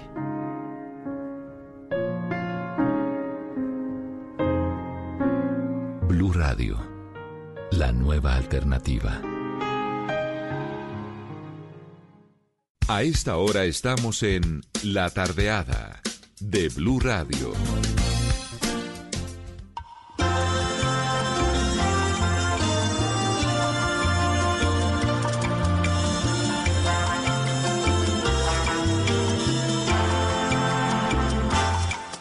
A lo lejos se ve mi pueblo natal.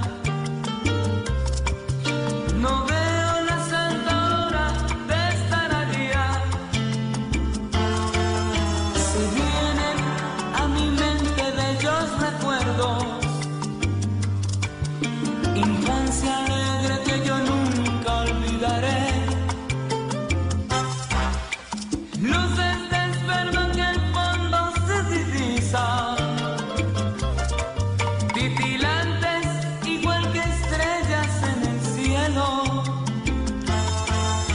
y el ruido incesante del viejo trapiche. 5:47, ahí está la original, señor Don Dago. Sí, lo que nunca he podido saber es si la canción está hecha a Quibdó o a Cali. Porque a pesar de que Jairo le cantó mucho al Valle del Cauca, tiene otra canción, me parece a mí muy buena, que se llama Mi Valle del Cauca. Fabulosa. Que la cantó Tito Gómez en la época en que el grupo Nietzsche cambió de piel y Jairo se trajo a la gente de la Dimensión Latina, César Monge, y puso a cantar ese monstruo que era Tito Gómez. Pero él siempre le cantó a Cali, siendo él de Quibdó. Y en esta canción me desconcierta un poquito es cuando habla del trapiche, pero realmente no sé si es una canción a Quibdó o a Cali. Quibdó o Cali. Pero ahí habla de... Vamos llegando al pueblo, a la tierra que a uno le sí, su pueblo natal fue Quibdó, pero siempre le cantó a Cali.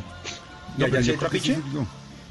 Es que es lo que no sé si el trapiche ya lo lo manda a Cali Sí, porque, luces de esperma en el fondo se divisan titilantes igual que estrellas en el cielo, y el ruido incesante del viejo trapiche, sustento eterno de todos mis abuelos. No sé. Primera no, porque dice Tierra Ma, pueblito donde nací. Ahí sí, se esquiptó.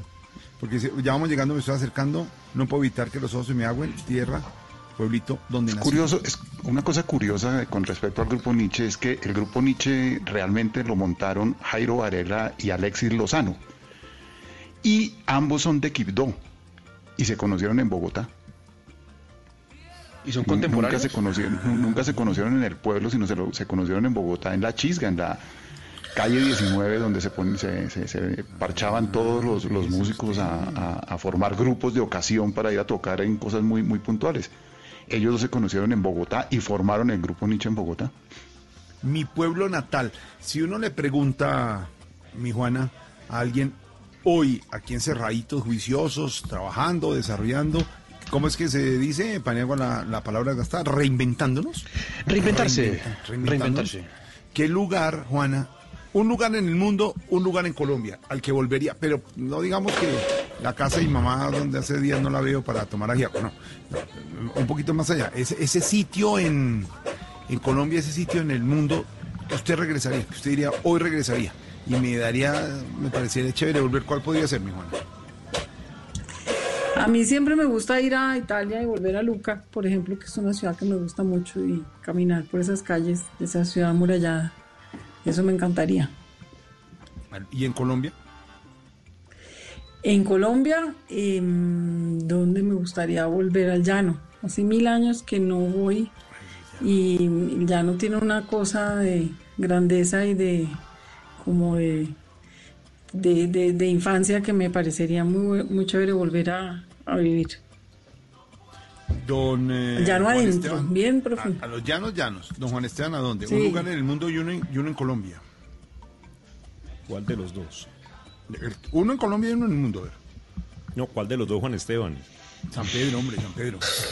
Porque es que Constantín está imprimiendo una cosa. Está viendo. Constantín tiene la impresora. Sí. Todavía tiene la impresora aquella. La que el cartucho. La Epson 310. Alcanzaba a imprimir solamente 3 hojas a color y 7 en blanco y negro. No daba más. Tocaba cambiar el cartucho. Él no ha salido a nada. Papel continuo. Sí, claro. No ha salido a nada sino por el cartucho. Lo demás no. Lo demás y por las hojitas las hojitas con los huecos a los lados. La cosita, y le gusta ir a ponerla y está la resma de papel que va subiendo. Solita. Sí. Solita. Y de pronto se me acabó la tinta y vuele para la Panamericana, ¿no? A ver, eso sí La tinta vale más que la impresora, ¿no? Carísimo, el negocio es ese, el negocio no es la impresora, el negocio es vender tinta. Pero Constantín es blanco y negro, él no le mete color a la vaina. Puro blanco y negro. ¿Sí? Puro blanco y negro, sí. Sí, porque así pero no imprime los libros. San Pedro, un lugar en Colombia y uno en el mundo. Pero antes tengo una duda lingüística para el señor Constaína, si me ayuda. Es que la canción que estamos oyendo dice Agüen, y yo siempre he tenido la duda, ¿es Agüen o Agüen? ¿Dónde dice así? A ver, ¿cómo es el pedacito? La canción dice, se me aguan los ojos, y no es, se me agüen los ojos o agüen. No puedo evitar que los ojos se me agüen. Eso, ¿y es Agüen o Agüen? No, pues eso sí, yo creo que es una licencia poética para que rime. Sí. Porque sí. Pero, ¿qué es lo correcto? Agüen, ¿no? Más allá de aguar algo.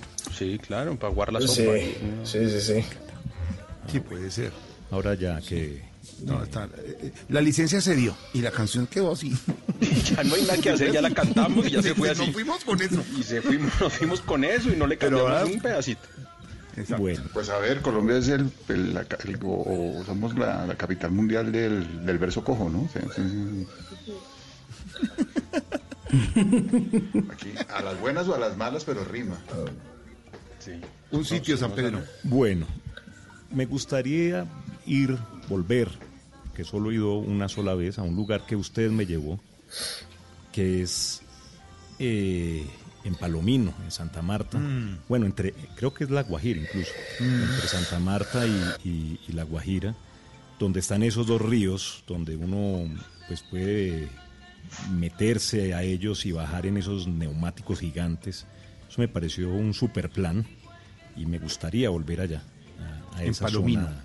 En Palomino, sí. Hay un momento en el cual en ese paseo le contamos a los oyentes y a nuestros compañeros de tertulia, eso está a 1 hora de Santa Marta. Usted puede aterrizar o en Riohacha o en Santa Marta, es casi en la misma distancia.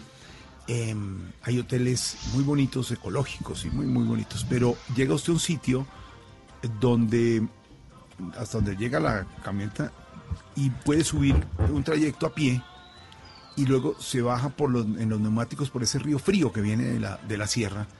Y hay un momento en el que cuenta San Pedro que uno va bajando, ve micos, aulladores, ve naturaleza, el río es bajitico, el agua es fría, y de pronto empieza usted a oír un ruido, pero no de impresora, sino un ruido como de otra cosa, y es un ruido del mar. Cuando usted logra llegar, desembocar el río en el mar, y hay un momento en que usted está en el río, en el mar y con la sierra al fondo. Es eso, Juan Esteban, exactamente eso. Sí, eso es una cosa impresionante. Y eso es un paseo bajando por ese río que dura 2-3 horas. Uh-huh. Y pues realmente es impresionante. Creo que es uno de esos lugares que se le quedan a uno incrustados ahí en el corazón y le gustaría volver con prontitud. Una tardeada, cuando podamos salir, una tardeada allá. Equipos de radio y tardeada y música de Andrea Echeverry para Juana y listo, salió. Y del mundo. Se le tiró el paseo. No. Y del mundo me gustaría volver también a un lugar que me impactó muchísimo, que es en Camboya, las ruinas de Angkor Wat, que eso me dejó a mí marcado y quiera Dios que tenga la posibilidad algún día de volver a ir allá. De volver ahí, mire, hay sitios, hay lugares. Si le pregunto a Guito, un lugar en Colombia y uno en el mundo que usted volvería ya. ¿Puedo salir hoy? ¿A dónde voy? Del mundo como dice Rubén Blades, la inmortal ciudad de Nueva York. Nueva York iría las veces que fuera necesario porque amo esa ciudad. Y en Colombia estoy con Juana, hay un pueblo en el que hice una película que se llama Puerto Guadalupe. Es un pueblo en el llano donde se acaba Colombia y usted sigue 10 horas más y encuentra ese pueblo, y es un pueblo que tiene puerta. Y imagínese que ese pueblo se llama Puerto Guadalupe y está consagrado a la Virgen de Guadalupe. En la iglesia está la Virgen de Guadalupe, el día de la Virgen de Guadalupe hacen procesión, y con un actor que era el protagonista de la película que se llama Juan Pablo Franco, teníamos como esa duda, ¿por qué en este lugar hay un pueblo dedicado a la Virgen de Guadalupe? Un domingo que no teníamos filmación, Juan Pablo se consiguió a uno de los pioneros del pueblo que tenía como 100 años y nos fuimos a hablar con él. Y él nos dijo, yo no sé qué fue lo que pasó con el tiempo, pero este pueblo se llama Puerto Guadalupe porque era el comando central de Guadalupe Salcedo durante el conflicto de los años 50. Por favor. Entonces el pueblo pasó de ser un pueblo que se llamaba Puerto Guadalupe por Guadalupe Salcedo a ser un pueblo que se llamaba Puerto Guadalupe por la Virgen de Guadalupe. No puede ser que y eso es 10 horas adentro, pues. Eso se acaba Colombia, usted sigue 10 horas adentro y encuentra ese pueblo, es un pueblo como de 400 habitantes y es un pueblo que tiene puerta y abren y cierran la puerta del pueblo a las 8 de la noche, lo cierran y a las 5 de la mañana abren el pueblo. ¿Y el que no llegó a las 8 le tocó dormir en otro lado? No, porque es rarísimo porque es una puerta simbólica, una puerta grandísima y es simbólica, no es que... Sería una excusa berraquísima, Dago, no, mi amor, me cerraron. Entonces yo miro a ver qué hago, no te preocupes, yo miro a ver qué hago, nos vemos el lunes.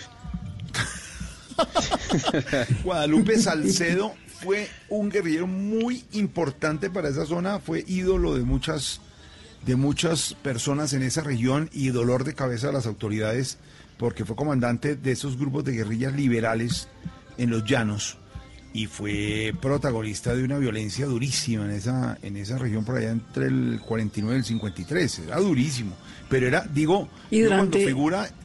cuando digo figura, Juan, es porque había gente que lo seguía mucho porque era el típico guerrillero como de película, pero lo que hizo Guadalupe Salcedo en esa zona fue terrible.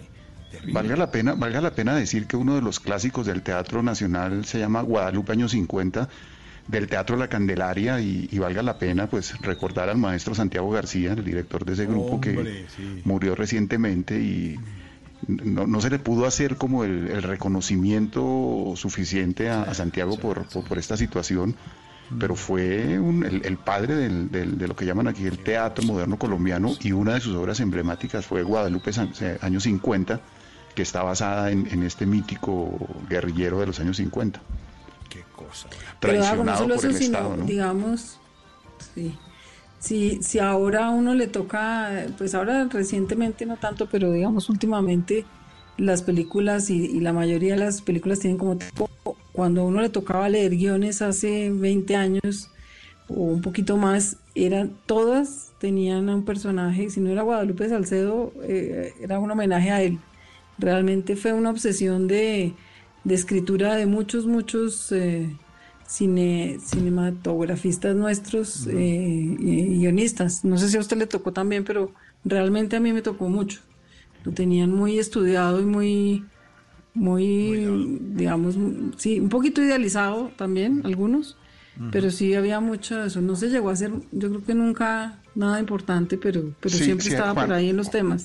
Juana María, si hay digamos, una película, distinto a lo de Duna Kuzmanish, distinto a lo de Santiago. Duna Kuzmanish hizo una película que se llama Canaguaro, que es una película sobre las guerrillas liberales de los años 50, donde el protagonista o uno de las figuras importantes es Guadalupe Salcedo, y la música de esa película la hizo Arnulfo Briceño. Y es música llanera. Arnulfo Briceño. El maestro Arnulfo Briceño murió en ese accidente del avión, ¿cierto? En un accidente de avión del narcotráfico, ¿no? Del narcotráfico, sí. Ay, vamos recordando cosas. 6 en punto de la tarde. Cuando regresemos, Constaín y Paniagua nos dirán su pueblo, su lugar para volver. Colombia en el mundo, usted también nos puede contar, numeral La Tardeada Blue, ¿cuál puede ser el lugar donde quisiera volver? Salió de esta cuarentena, de esta guardada, y usted dice, a este lugar, a este sitio volvería en Colombia y en el mundo. ¿Por qué? Porque le gustó, porque lo dejó marcado por algo, porque lo quiso hacer. Ya estamos aquí, entre amigos, como les contamos siempre, con Juan Esteban San Pedro, Juan Esteban Constaín, nuestra Juana Uribe, señor Paniagua, el señor Dago, hablando así, en tertulia de sábado, en La Tardeada Blue, hablando y acompañando a nuestros oyentes en Blue Radio, hoy sábado 2 de mayo, en este puente, que no es tan puente, pero que seguimos compartiendo en esta parte de la tertulia. A las 6 en punto de la tarde, el himno nacional de la República de Colombia, las noticias, y regresamos a La Tardeada Blue. Ya regresamos a La Tardeada de Blue Radio. En medio de la pandemia, 300 músicos de 7 filarmónicas del país se unieron desde su lugar de aislamiento para interpretar el himno nacional, convocado por Noticias Caracol, dirigido por el maestro David García, apoyado por Blue Radio. A continuación, el himno nacional de Colombia.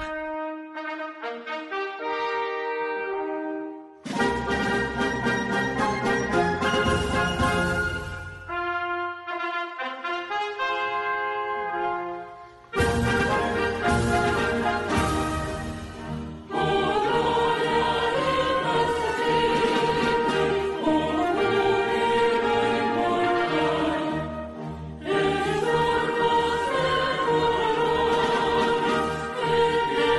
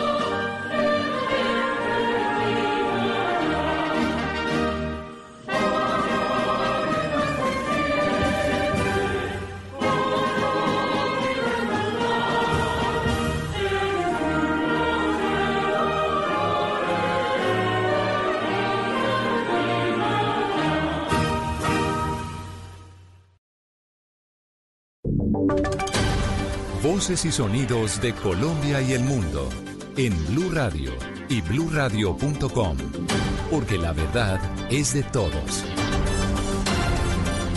Son las 6 de la tarde, 4 minutos. Mucha atención. Blue Radio tiene en su poder el decreto del Ministerio de Defensa, donde ordena la salida de más de 5 coroneles. Esto por el escándalo de espionaje contra periodistas y políticos que, recordemos, ha recordado Semana. Damián Landines, ¿sabemos la identidad de estos oficiales que fueron retirados de las fuerzas militares por este escándalo?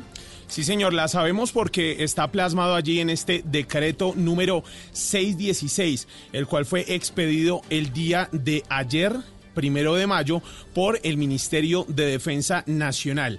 Se habla allí de calificar servicios, de que se retira del ejército el coronel Juan Pablo Prado Torres, el coronel Julio Tobías López Cuadrados, el coronel Helmond René Ramos Naranjo, el coronel Milton Eugenio Rosso Delgado y el coronel Hugo Armando Díaz Hernández. Son los 5 oficiales que, según altas fuentes del gobierno, nos han confirmado, salen del servicio militar, del ejército específicamente, por este escándalo de los seguimientos ilegales, de las específicamente de estos seguimientos que estaba haciendo el Ejército Nacional a periodistas y asimismo a políticos. Pero importante destacar, Juanes, que en Blue Radio ya hemos revelado la identidad de 6 de los 11 oficiales. Recordemos que en el radar de Blue Radio pues conocimos que también un general, específicamente el que se encontraba comandando la inteligencia militar actualmente del Ejército Nacional, también salió por este escándalo. Él sí pidió el retiro voluntario y se trata del general García Luna. Entonces ya se conoce la identidad de 6 personas de las 11 que salen en medio de este escándalo por seguimientos ilegales, espionaje por parte del Ejército a periodistas y políticos. Pues a propósito de este tema, Damián Landines, Reporteros Sin Fronteras le está pidiendo al Ministerio de Defensa que informe qué unidad realizó el espionaje ilegal que se conoció en una reciente publicación de la revista Semana. Señala el comunicado, abro comillas: manifestamos nuestro rechazo enfático a los seguimientos, perfilamientos, escuchas y vigilancia a periodistas nacionales y extranjeros por parte del ejército colombiano en la medida en que constituyen graves violaciones al artículo 13 de la Convención Americana sobre Derechos Humanos y a la Constitución Política de Colombia, cierro comillas. Pero cambiando de tema, un atroz caso se registró en Chiriguaná, en el Cesar, con el hallazgo de una menor asesinada. La víctima, Jenny, tiene signos de 12 años, tiene signos de tortura, y el capturado por este repudiable hecho, mucha atención, fue, según las autoridades, un vecino. La historia la tiene Menfi Méndez. Las autoridades del departamento del Cesar confirmaron el hallazgo del cuerpo de una niña de 12 años en la población de Chiriguaná con visibles signos de violencia física y sexual. La menor se encontraba desaparecida desde el 30 de abril en el corregimiento de La Sierra, en zona rural del municipio de Chiriguaná. El comandante de la policía del Cesar, coronel Jesús de los Reyes Valencia, indicó: y se pudo conocer de que la última persona que estuvo con la menor había sido un vecino quien estaba enseñando, manifiestan, a la menor a conducir motocicleta. Esta persona es ubicada, es trasladada a la estación de policía donde se entrevista y admite haber estado con la menor y nos guía hoy en horas de la madrugada al lugar donde la había dejado. El capturado deberá responder por los delitos de homicidio y acceso carnal en menor de 14 años. Mucha atención, 6 personas murieron al estrellarse una avioneta, esto en Bolivia, 4 de ellos de nacionalidad española. Los detalles, Estefanía Montaño. Buenas tardes, pues la avioneta hacía parte de la Fuerza Aérea Boliviana y había despegado de la ciudad de Trinidad, al oriente del país, con destino a Santa Cruz. De acuerdo con algunos reportes, 12 minutos después reportó su retorno a Trinidad por fallas en el motor y luego se perdió su contacto. Finalmente se estrelló en cercanías de la Laguna Suárez. En la aeronave viajaban 6 personas, 4 ciudadanos españoles que estaban siendo repatriados y 2 tripulantes. Al respecto, el Ministerio de Defensa de Bolivia emitió un comunicado en el que lamenta el deceso del capitán Fabio Daniel Jerez y del teniente Richard Cosio. La avioneta también transportaba muestras de pacientes sospechosos con COVID-19 de la ciudad de Trinidad.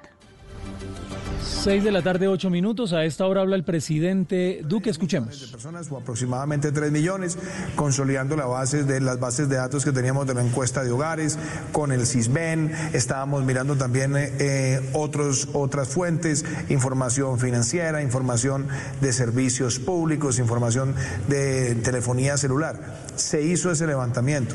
Como lo dice el doctor Luis Alberto, ya vamos por 1,5 millones y nuestra meta es llegar casi a esos 3 millones de aquí al 11 de mayo y tener también este mes un segundo giro de ingresos solidarios. Así que eso me parece que son mensajes importantes. Me gustaría que usted los refrendara. Habla el presidente Duque sobre ese ingreso solidario en medio de la emergencia. Por supuesto, ampliaremos más adelante en Voces y Sonidos.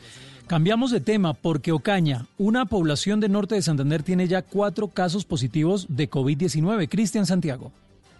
El alcalde de Ocaña, Samir Casadiego, confirmó 2 nuevos casos de coronavirus para esta localidad de norte de Santander. El primero refiere de un paciente de 72 años, a quien se le tomó la muestra el día 26 de abril. Este paciente fallece el 27 de abril y el día de hoy nos reportan positivo en su muestra para COVID-19. Esta persona se le dio destino final como paciente de COVID, con todos los protocolos que nos ordena el Ministerio de la Salud. El segundo caso, un paciente de 71 años, a quien se le toma la muestra el 24 de abril y hoy se nos notifica de positivo para COVID-19. Con este serían 4 los casos que tiene esta localidad, 3 de ellos adultos mayores, 2 fallecidos y un joven de 25 años de edad.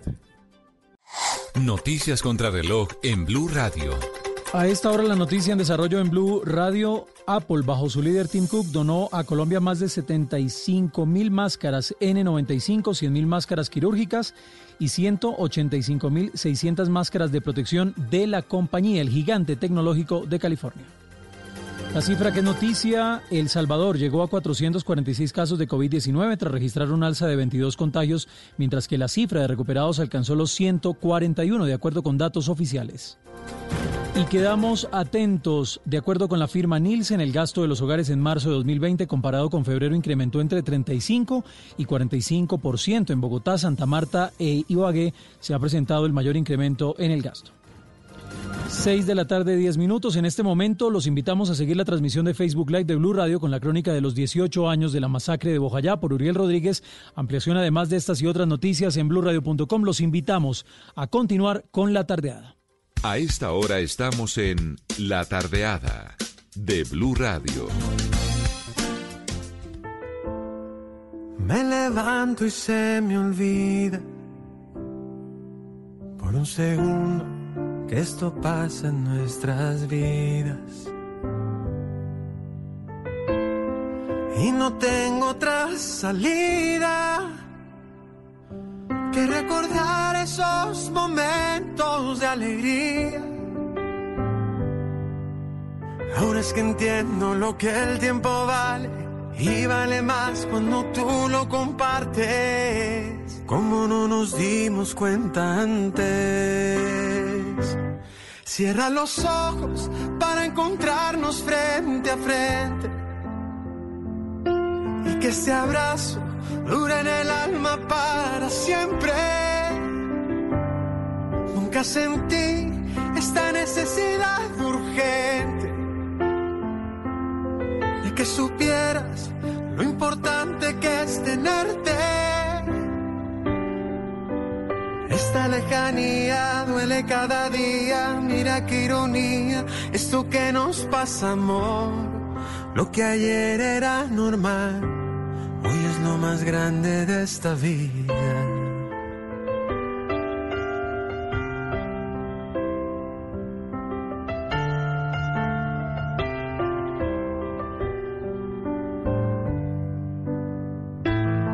A Dios le pido de rodillas todas las noches que nos proteja y nos bendiga.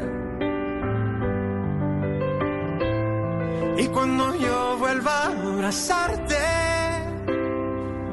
te lo prometo. 6 de la tarde, 13 minutos. Bueno, esto es de Fonseca, lo que ayer era normal. La escribió y la produjo en un 2x3 como contaba San Pedro y la lanzó ayer. ¿Cómo le pareció, San Pedro? Buena, de sentimiento para el momento, ¿no? Muy él, muy Fonseca. Y pues es una canción no tan, ahorita que hablábamos de obviedades, me parece que no es tan obvia. Y me parece una muy buena canción para haber sido producida y creada tan a la carrera, ¿no? Muy bonita. ¿Sabe, Jorge, que sobre las canciones que serían buenas en este momento, que no son tan obvias como dice San Pedro, hay una que en realidad no se inventó para esto, pero la pusimos hace 8 días, que es la de No Estás Solo, la de Carlos Vives y Blades.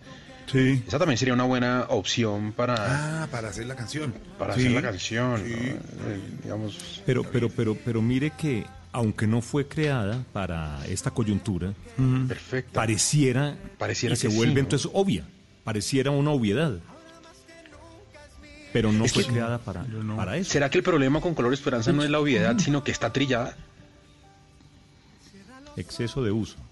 Puede ser, ¿no? Claro, puede ser eso. Que se puede abusar de las canciones, esas canciones que además se vuelven un éxito superiorísimo, a veces se desgastan mucho y para volverlas, es rico volverlas a oír después de cierto tiempo, pero cuando se usan mucho puede ser el problema de la canción.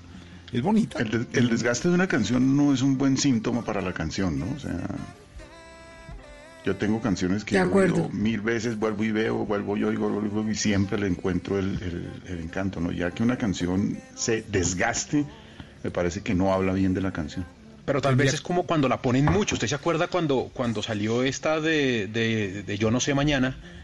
Que pues es una canción que es una canción chévere, o incluso Despacito, que pues no es tan mala, pero es que ya uno dice, no más, hermano, no, o sea, paremos 3 añitos de eso. Y la oímos en 3 añitos. De pronto es porque la usamos mucho, no tanto porque sea mala. ¿Será, Dagu? O definitivamente si uno se mama al mes es porque no es tan buena.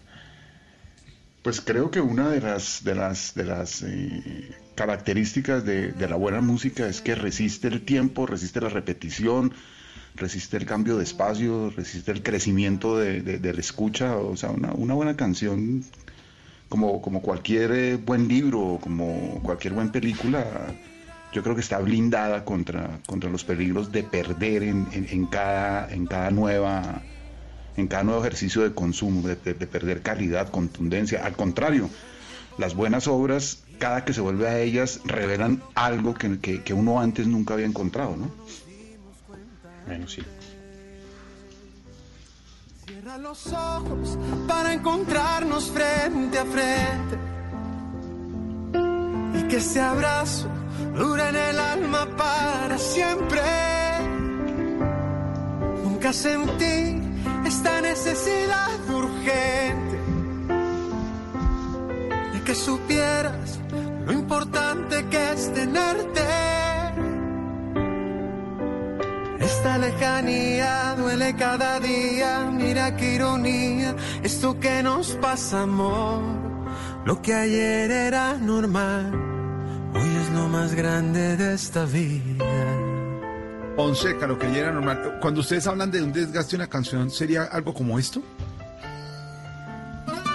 Fonsi,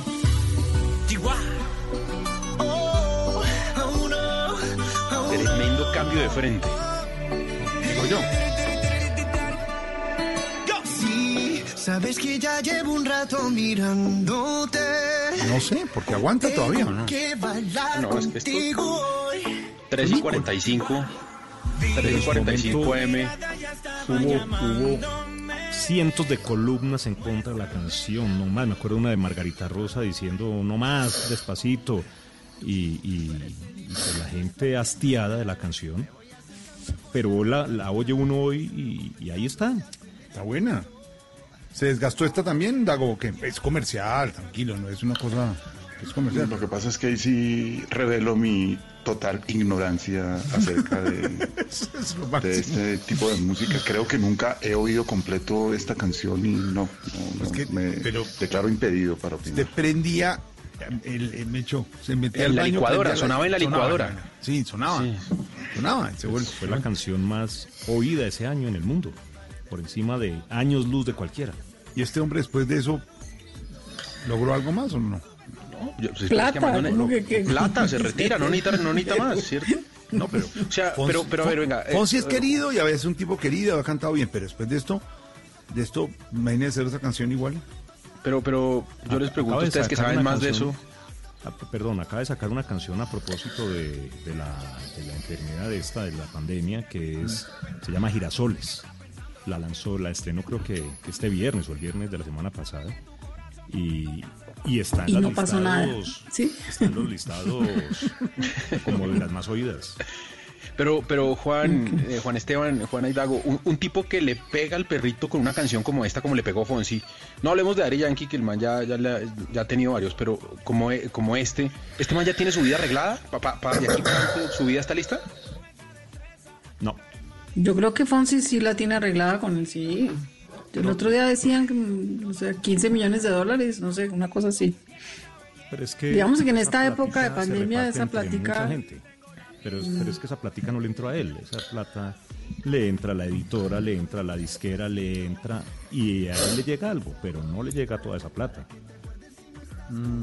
Pero eso sí. Lo que lo hace es poner a rodar por todo el mundo, a dar conciertos por todas partes y ahí, o sea, la reproducción de la canción no es la que le garantiza la platica, es el poder tocar en muchas partes y dar muchos conciertos, que ahí es donde la plata está en los conciertos. De ellos, que es el problema que tienen ahora los artistas, los cantantes. Pues los que no son autores, digamos. Sí, exacto, pero volver a un escenario, dicen que las últimas personas que van a retomar una vida normal van a ser los cantantes. Sí, ¿no? Complicado. Los Rolling Stones. ¿Qué pasa con los Rolling? ¿Qué pasa? Sí. Sé que tú vas a llegar, los girasoles nunca dejan de girar. Como en la orilla del mar, el agua viene con caricias que se van. Yo sé muy bien que tú te fuiste, tú sabes bien que volverás. Los girasoles nunca dejan de girar. Te esperaré, te esperaré. Y cuando vuelvas con un beso, aquí estaré. Bien, pero no creo que le alcance a Despacito. No hay forma de que le den. No hay la mitad. O sea, no hay. O sea, no, es que esta voz tiene que cantar Despacito. Esto no le da de otra.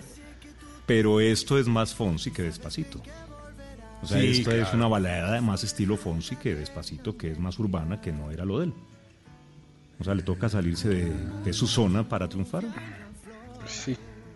Bueno, ya tiene plata, ya que cante lo que quiera. No, pero igual él tiene muchos hits radiales, a él le ha ido muy bien. ¿Qué tiene? A ver, ¿qué tiene que uno no No me doy ahí? por vencido, por ejemplo.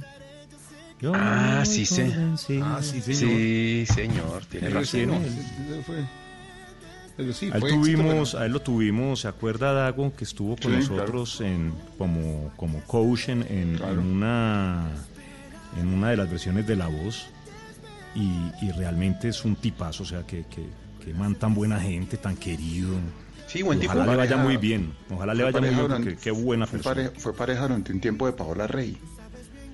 Cuando Paola Rey vivió en Miami, cuando trabajaba con Telemundo, fueron pareja como 2 años. No diga. Sí. Hay una me está diciendo W, con Juan Luis Guerra. Llegaste tú, que es buena. Sí, señor. También. O sea, con Juan Luis Guerra buena. Es buena. Sí, no, Fonsi bien. Sí, no. Sí, de pronto no era el caso del desgaste de Color Esperanza. Que va a salir con todos los artistas y vamos a ver. La pareja de Paola Rey no era Jorge Cárdenas. ¿Los estamos confundiendo? ¿O es que es un tipo que le gusta o qué? No, es que me parece que ¿verdad? Hace cuánto, después de la Babysitter, de la Babysitter. Cuando ella viajó, ellos fueron, él también estaba empezando en esa época. Ahora, en algún momento también de pronto fue Jorge Cárdenas, que eso sí ha pasado por todo un campeón.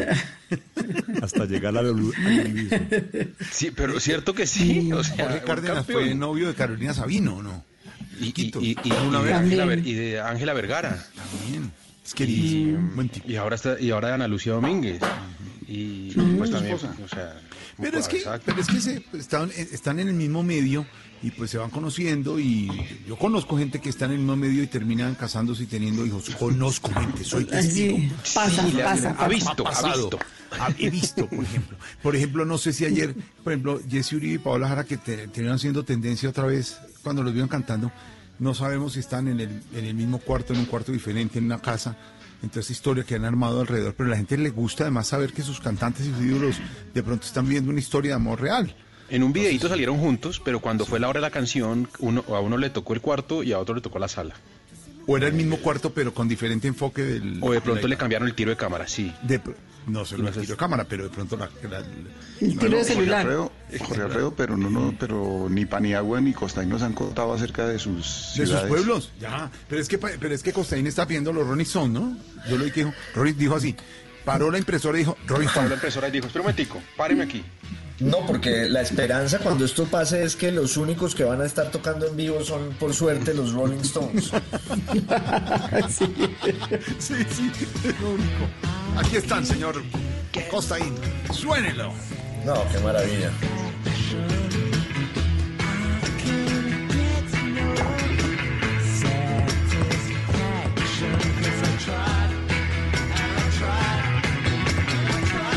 Ahora, Costaín, estos sí les levantan la prohibición, porque estos son población de riesgo con toda, ¿no? Estos no pueden salir de la casa. Pero hay una cosa interesante, y es que ustedes saben que en Bogotá vive el señor que descubrió a los Rolling Stones, que se llama Andrew Oldham, que fue un gran empresario de la música y es un sabio, casado con Esther Farfán, la actriz y escritora. Sí, señor. Y él fotógrafa, puso ¿no? La primera modelo. Fotógrafa y modelo. Y puso él hoy un artículo en su cuenta de Twitter, colgó un artículo muy interesante sobre una solución aparente para los músicos y la música en vivo, que es hacer como el autocine pero con conciertos. Entonces la gente que vaya en carro a ver conciertos y al frente está el escenario con los Rolling Stones tocando. Y si me tocó una van enfrente. Sí. Allman fue el famoso aquel para diferenciar a los Beatles, a los Rolling Stones de los Beatles, y acuñó la frase aquella de ¿dejarías salir a tu hija con un Rolling Stone? Sí. Y ahí los definió como los chicos malos del rock, en contraposición a los chicos buenos que eran los Beatles. Entre otras porque él era el publicista de los Beatles, trabajaba para el manager de los Beatles y se inventó a los Rolling Stones así, exactamente. Bueno, yo en ese grupo de la música, de la canción esa terrible que haría, pondría Yoko Ono, ¿no? Al lado de Andrea Echeverri. ¿Quiénes van? Entonces, ¿quiénes van? Es que Yoko Ono es lamentable como cantante, lamentable. Toda ella. Toda. Pero como decía un amigo, los Beatles dañaron la carrera artística de Yoko Ono. Se atravesaron. Paniagua, la selección la vamos apuntando entonces.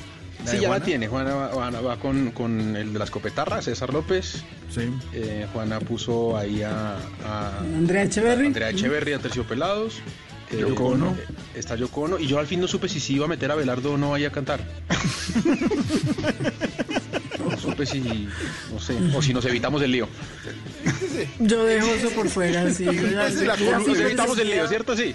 ¿Qué tal que nos esté oyendo, que sea uno de los 5 oyentes y le haga columna la semana entrante? No, evitemos ese lío. Digamos que César López podrá hacer lo que sea, pero peligroso no es. Pero Juana, por favor. Sí, la escopetarra es otra.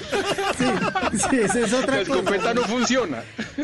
Sí, de acuerdo. Sí. Pero bueno, está bien, digamos, no se trata de eso. Por fortuna, los columnistas y los líderes de opinión no les escuchan a esta hora. No, y ya cerraron las columnas de mañana, eso ya está impreso. Las del domingo ya están. Pero próxima columna. No cante victoria. La próxima columna, Juana y Paniagua. No, pero... Color Esperanza se llama la columna. Son capaces que desvían fondos para mandarnos perseguir ahorita en coronavirus. O sea, No, imagínese. No. Sí, como el tema está bonito, el de los chuzadas y todo, bueno, no, de eso no estamos hablando en la tarde. Estamos hablando de Costaín, que nos quedó viendo el sitio en Colombia y el sitio en el mundo donde regresaría. ¿Salió y a dónde regresaría? Bueno, no, pues yo iría a la que se me volvió como mi segunda ciudad en la vida, que es Berlín, y espero volver muy pronto porque allá tengo a 2 de mis hijas y la mitad del año siempre estoy allá, entonces espero volver muy pronto, me encanta. Y en Colombia iría a Cali, que es una ciudad a la que adoro y en la que tengo familia y amigos y de la que me gusta todo, el clima, la comida, la música, todo, entonces iría a Cali. Claro, es que lo coherente y lo lógico sería que usted dijera Popayán, pero por eso decía yo, a donde uno quiere ir, chévere, a donde quiere volver y le dan la oportunidad y cantar de pronto esa canción de la que estábamos hablando ayer, que cerró el concierto. Sí, Cali es chévere, ve. Cali es chévere. ¿Y Paniagua? Sabe que hace como 2 añitos, un poco menos, tuve la fortuna de ir a Caño Cristales. Es un viaje cortico, es un viaje que hace uno en 3 días. Uno se va en un avión al aeropuerto de La Macarena, que además tiene todo una vaina ahí de emoción, de emoción no, como está ligada mucho a la historia de nuestro país. Llegar al aeropuerto de La Macarena, que fue el centro, el corazón del conflicto, usted aterriza ahí y se queda 2 noches. Y durante esos 3 días y que queda ahí, o sea, 2 medios días y un día completo, usted recorre los caminos para ir a las diferentes piscinas, lo llaman ellos, que hay en Caño Cristales.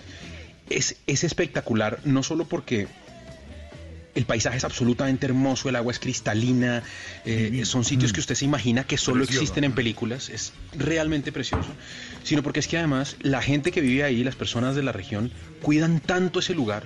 No lo dejan a usted llevar agua en botella. Usted tiene que llevar un termo desde Bogotá y si va a tomar agua, lo tiene que llevar en ese termo. Usted no se puede echar repelente ni bloqueador. Tiene que irse con mangas largas y con sombreros porque no lo dejan untarse nada porque daña el ecosistema de esos ríos que corren por encima de hojas de colores. Y cuando usted llega al punto donde entra a caminar por las diferentes zonas, ahí le dicen cuántas personas son y cuál es el promedio de edad. Y de acuerdo a eso le asignan unos caminos por donde ir, porque no puede ir todo el mundo por el mismo camino, porque se desgasta la montaña. No, es de verdad un paseo absolutamente hermoso. ¿Sabe cómo le decían a esa zona? Yo fui hace algunos años en un viaje como reportero con Presidencia de la República y lo conocí, fue hermosísimo, fue solo un día ir y volver. Le decían el jacuzzi del mono Jojoy, en la época dura de la violencia de guerrilla. Sí. Porque era zona muy, pero así le decían, Juana, era zona muy roja en la Macarena, muy complicada, y parece que este personaje pasaba mucho tiempo por esos lados y sabía, y la gente, pero es hermosísimo, Paniagua, vale la pena. Pero vale la pena la ida, vale la pena el tour. Usted llega a un hotel modesto, pero limpio, perfectamente organizado. El tour es perfectamente organizado, lo reciben gente de la región que se conoce las montañas y es muy bonito, muy bonito. Y el mundo. ¿Usted sabe, Jorge Alfredo, cómo quedaría después de esos incendios tan brutales que hubo ahorita a principio de año? No sé. ¿Se acuerdan que eso estaba complicado? Estaba duro. Sí, estaba regado. Creo que pero lo que pasa ahí, San Pedro, es que hay zonas, hay épocas del año donde esas flores bonitas, que son las que le dan color al río, no existen. Esas solamente están como de abril a septiembre, una vaina así. Entonces probablemente en la época del incendio no estaban esas matas vivas, entonces probablemente no sufrieron. Pero los colores que se producen en esas terrazas es una cosa increíble. Y hay sitios donde usted lo dejan meter y hay sitios donde definitivamente no puede y está prohibido. Y solo dejan un límite de gente. Es una vaina muy bien montada y cuidada por la gente de la región. Eso es muy chévere. ¿Y en el mundo qué sitio? Y del mundo yo adoro los sitios que tienen mercados donde uno come en la calle. A mí esa vaina me parece fantástica. Entonces, para mí comer curry en los mercaditos de Londres, ahí en Camden o en Notting Hill, a mí eso me parece fantástico. O cualquier cosa de esas donde uno coma en la calle, no en un restaurante, sino uno coma lo que hace la gente en la calle, a mí me encanta. Me encanta. Perfecto. 6:32, estamos en la tardeada de Blue aquí acompañándolos a ustedes, compañía de amigos. Vamos hablando, vamos pasando las horas, los tiempos aquí en Blue, hablando de todo, de viajes, de música. Nos reímos y bueno, pasamos las horas y los acompañamos en estos momentos de cuarentena, de encierro obligatorio y para hablar de todo un poco. Estamos en la tardeada, 6 de la tarde, 33 minutos, y esto es Rolling Stones, a petición del señor Constaín. Se reunirán muy pronto y allá estará Constaín en un carro, dentro de un teatro, con una tractomula enfrente, pero no importa, estar ahí. No importa, estar ahí viendo.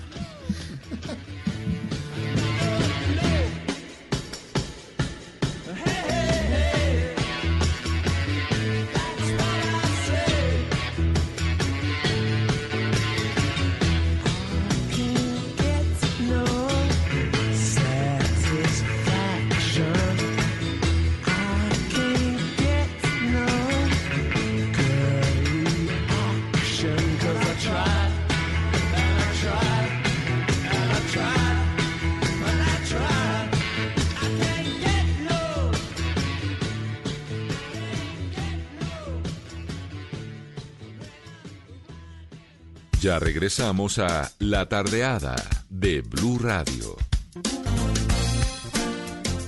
Este domingo, en Sala de Prensa Blue. La turbulencia, la pesadilla y la incertidumbre para la economía, analizada por un experto que habla de las salidas en medio de esta crisis. Un recluso de la cárcel de Villavicencio nos narra cómo es vivir por dentro, el infierno de estar privado de la libertad y con la amenaza del coronavirus. Y analizaremos la más reciente fotografía del estado de ánimo del país, tomada por la firma Inbamer. Sala de Prensa Blue, este domingo desde las 10 de la mañana. Presenta Juan Roberto Vargas por Blue Radio y bluradio.com. La nueva alternativa. En medio del odio, descubrí que había dentro de mí un amor invencible. En medio de las lágrimas, descubrí que había dentro de mí una sonrisa invencible. En medio del caos, descubrí que había dentro de mí una calma invencible. Me di cuenta a pesar de todo eso. En medio del invierno, descubrí que había dentro de mí un verano invencible. Y eso me hace feliz. Porque esto dice que no importa lo duro que el mundo empuja contra mí, en mi interior hay algo más fuerte, algo mejor, empujando de vuelta. Albert Camus.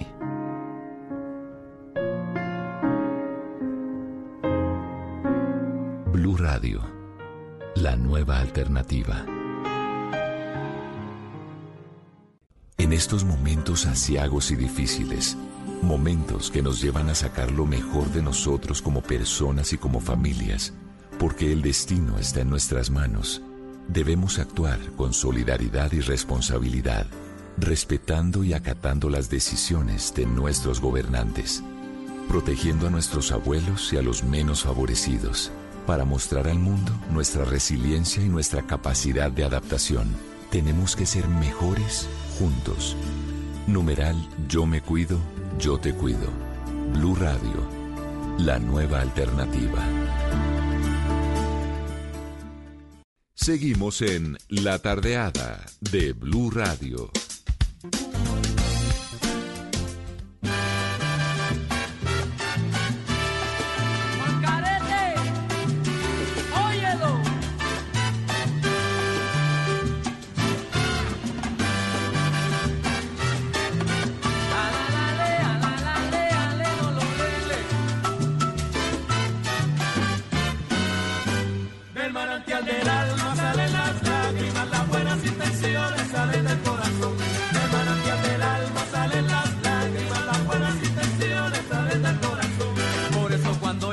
Pierdo la calma, pues hay llanto en tu alma y angustia de dolor. Cuando el manantial del alma haya crecido sus señales de dolor y sufrimiento, si miras a 6:37, ya nos estaban reclamando los oyentes de La Tardeada Blue. Temazo sí, muy bonito, que todos unidos y de las manos, pero sábado también con música de Dago. Temazo. Sí, esto es el Cuy Cuy, Roberto Roena y su Apollo Sound, pero es una versión de un vallenato de Calixto Ochoa que se llama Manantial del Alma, que hizo popular en Colombia Alfredo Gutiérrez. Roberto Roena lo toma con su orquesta. Roberto Roena, bongocero, fue bongocero de Cortijo y su combo. Cuando se desapareció Cortijo y su combo, se fue para el Gran Combo de Puerto Rico de Rafael Itier. Allá tuvo muchos enfrentamientos con Andy Montañez y decidió montar su propio grupo que se llamó el Apollo Sound, y esto es el Cuy Cuy de Calixto Ochoa. En cambio que las tuyas son muy ardientes, pues marchita mi alma y angustia mi penar. Cuando el manantial del alma haya crecido sus señales de dolor y sufrimiento, si miras a un hombre muy entristecido, ese soy yo que quiero acompañar tu sentimiento. Si miras a un hombre muy entristecido, ese soy yo que quiero acompañar tu sentimiento. Acompañar tu sentimiento.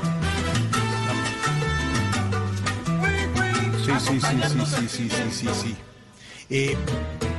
No, tiene en alguna medida, es que no sé cómo hacer la pregunta, hago porque si no, como yo lo estoy viendo por Zoom, cuando lo veo que se echa para atrás digo, uy caramba, pero tiene alguito ahí de como el Gran Combo de la Universidad de la Salsa, una cosita ahí, una influencia. Claro, el otro vallenato, pongamos Matildelina, el tema de Leandro Díaz. Y es una versión del Gran Combo bastante buena, también de esta onda que vengo trayendo de vallenatos tocados en salsa, Matildelina del Gran Combo. Matildelina, claro, estuvo bien, ¿vio? Paniagua, pero es que uno le preguntaba algo con cierta dice, vale, porque estamos aprendiendo, claro. Entonces uno de pronto dice el Gran Combo, le dice, hombre, el Gran Combo Gran Combo, por favor.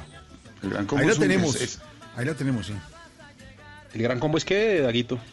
El Gran Combo es un gran conjunto. Además, el Gran Combo realmente, como les digo, surgió de la desintegración de la orquesta más importante que ha tenido Puerto Rico, que se llamó Cortijo y su Combo. Cuando murió Cortijo, se dividió esa orquesta en dos. Por un lado se fue Ismael Rivera, el sonero mayor, y formó Ismael Rivera y sus cachimbos. Y por el otro lado se fue Rafael Itier, que era el pianista y director musical, y formó el Gran Combo. Eso que está sonando es el tema de Leandro Díaz, Matildelina, en versión del Gran Combo, cantando Charlie Aponte. Vale. A ver. Perdón, Jerry Rivas es el cantante. Que Andy Montañez es el cantante. Las aguas claras del río Tocaimo me dieron fuerzas para cantar. Llegó de pronto a mi pensamiento esta bella melodía, y como nada tenía, la aproveché en el momento. Y como nada tenía, la aproveché en el momento. Este paseo es de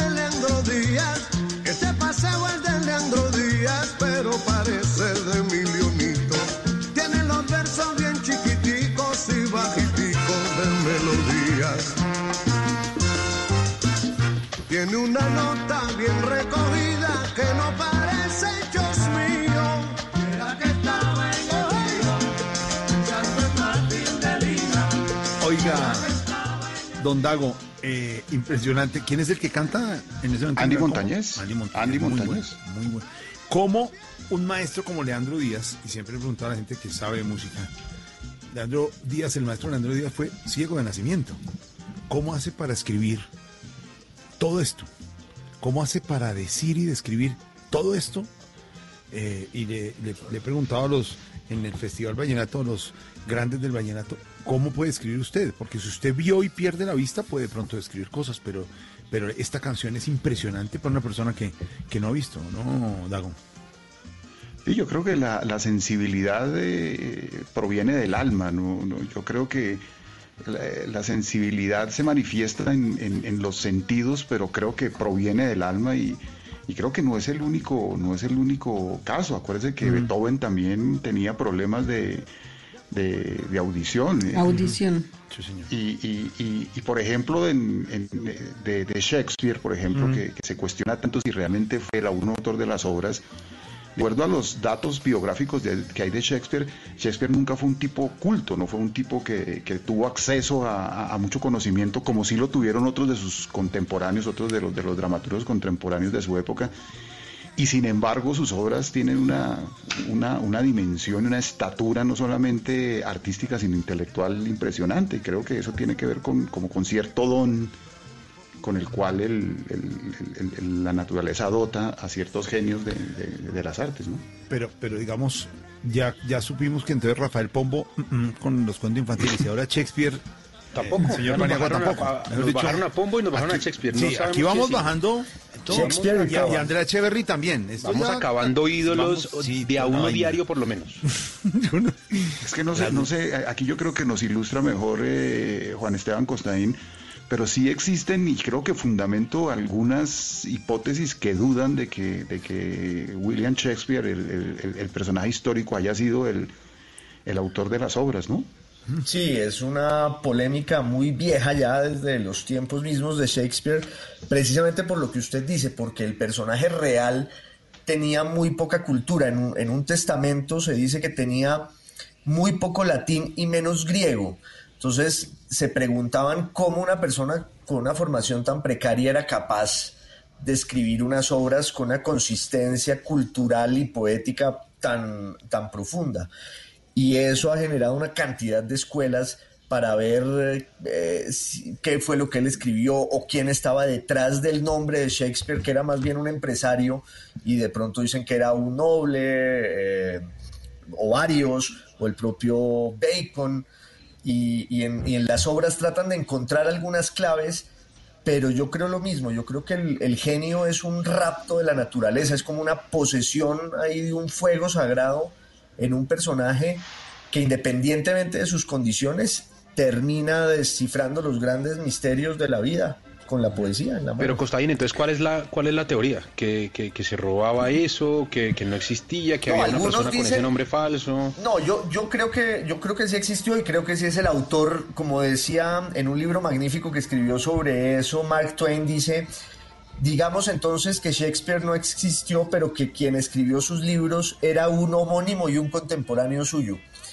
Entonces yo creo que sí existió, pero hay quienes dicen que él prestaba su nombre como empresario para que unos nobles, varios nobles, u otros escritores que no querían aparecer firmando esas obras, pues lo pusieran a él como testaferro literario. Y hay una cantidad de polémicas y tesis y libros que se han escrito sobre quién está detrás de Shakespeare, pero por lo general yo tiendo a creer que Shakespeare está detrás de Shakespeare. Yo lo que creo es que para la gente que no es creativa y que no conoce el proceso creativo, es casi imposible pensar que una persona que no tiene lo que ellos llaman cultura puede hacerlo, pero en realidad lo que es la obra de Shakespeare es una impresionante capacidad de descifrar la naturaleza humana, y para eso no se necesita saber griego ni latín, sino tener una sensibilidad fuera de serie. Y eso, no tengo ni idea si fue o no el autor, pero yo no creo que se necesite podría decir, hacer... Juana, sensibilidad y algo de psicología, ¿o no? Para ser claro, y capacidad de observar, y de capacidad de deducir y de entender la naturaleza humana, que no todo el mundo la tiene. Ese es el ojo. A veces es al revés. A veces la erudición excesiva o la cultura excesiva pervierten la posibilidad de comprender de verdad el alma humana. Entonces, hay genios que son preferibles sin tantas arandelas de falsa cultura o de excesiva cultura, y son poetas que entienden el fondo del alma humana. De acuerdo con eso. A propósito de este tema de Shakespeare y la polémica alrededor de quién fue el verdadero autor, les recomiendo un relato corto que se llama La Cuestión, de una joven promesa de la literatura colombiana que se llama Juan Esteban Costaín, de su libro Los Mártires.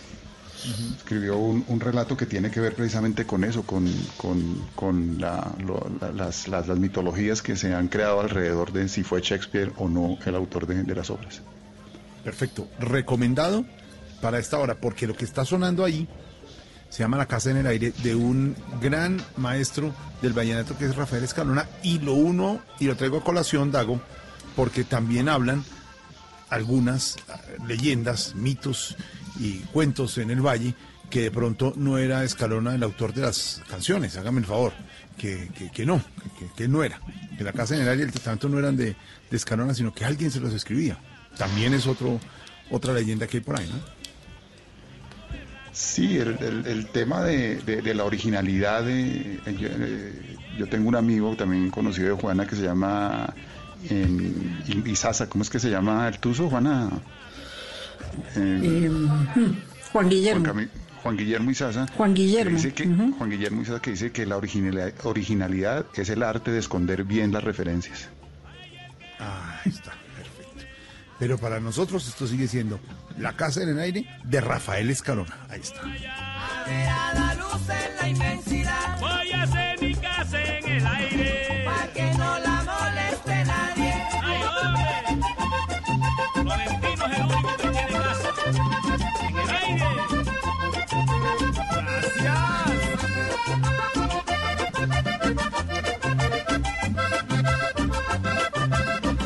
Si te preguntan cómo se sube, decirle que muchos se han perdido. Para ir al cielo creo que no hay camino. Nosotros dos iremos en una nube. Para ir al cielo creo que no hay camino. Nosotros dos iremos en una nube. Como esa casa no tiene cimiento, mire el sistema que he ideado yo, que la sostienen en el firmamento. Los angelitos que le pido a Dios, que la sostienen en el firmamento. Los angelitos que le pido a Dios. Ay, el que no vuela no sube. A ver a la luz en las nubes. Ay, el que no vuela. Ya regresamos a La Tardeada de Blue Radio. Padres con experiencia, padres nuevos, hijos únicos, con hermanos, abuelos que consienten, nietos que aprenden. Cada domingo vamos a construir un puente entre generaciones para que las familias crezcan y entre todos podamos cambiar el mundo. Generaciones Blue, un espacio del Blue Radio, con testimonios, guías, expertos e invitados que nos ayudarán a mejorar la vida en familia y las relaciones entre sus miembros. Generaciones Blue, este domingo a las 12 del día. Generaciones Blue, estamos cambiando el mundo de las familias colombianas por Blue Radio y bluradio.com. La nueva alternativa. Si es humor, para Rafa, ¿cuándo? Una palabra. COVID. Casale también. 19. ¿Qué equipo son ellos dos? ¿Sí? ¿Cómo se compra? Gabriel, una palabra, Gabriel. Disputa. Y Jorge. Colombia. Improvisando para los 3 programas. Yo soy Rasta cuando el COVID nos ataca, pero de nuestras casas no nos sacan, de nuestros hogares no nos mueve. Así vengan 20 o 19, porque tenemos trazada hace rato en la radio la ruta. Los colombianos unidos vamos a ganar la disputa, porque Colombia es la mejor. Y los 3 programas en la tarde se unen con amor y humor. 3 programas que de la risa hacen alarde. La Luciérnaga, Voz Populi y el Tren de la Tarde. Una unión que a puro talento equivale, con Guillermo, con Gabriel, Jorge, Alfredo y Casale. Así que felicitaciones para los 3, porque Colombia cuida Colombia. Bendito amor. Voz Populi, de lunes a viernes desde las 4 de la tarde. Si es humor, está en Blue Radio. A esta hora estamos en La Tardeada de Blue Radio.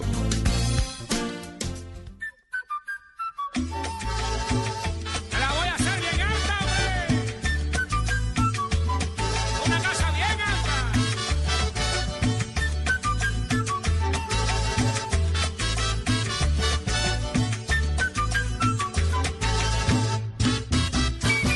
Voy a hacerte una casa en el aire, solamente para que vivas tú. Voy a hacerte una casa en el aire, solamente para que vivas tú. Después le pongo un letrero bien grande, en nubes blancas que diga da luz. Después le pongo un letrero bien grande, en nubes blancas que diga da luz. Cuando a da luz sea una 6:51, estamos en sábado en La Tardeada Blue. Esto ya se puso con buena música de sábado. Usted dijo casa en el aire, y entonces ahí está casa en el aire también en salsa, ¿no, Dago? Sí, esto es Roberto Torres y editó un disco que se llamaba La Charanga Salsera, Roberto Torres. Roberto Torres, el caminante, fue de aquellos músicos que el sello Fania estigmatizó, que el sello Fania poco grabó, y todos estos músicos se reunieron alrededor de otro sello que se llamó el sello SAR. Y con este sello se editó este disco, que es un disco completo de versiones vallenatas de muchos temas de Escalona y de otros compositores colombianos. Y esto es La Casa en el Aire. Buena La Casa en el Aire.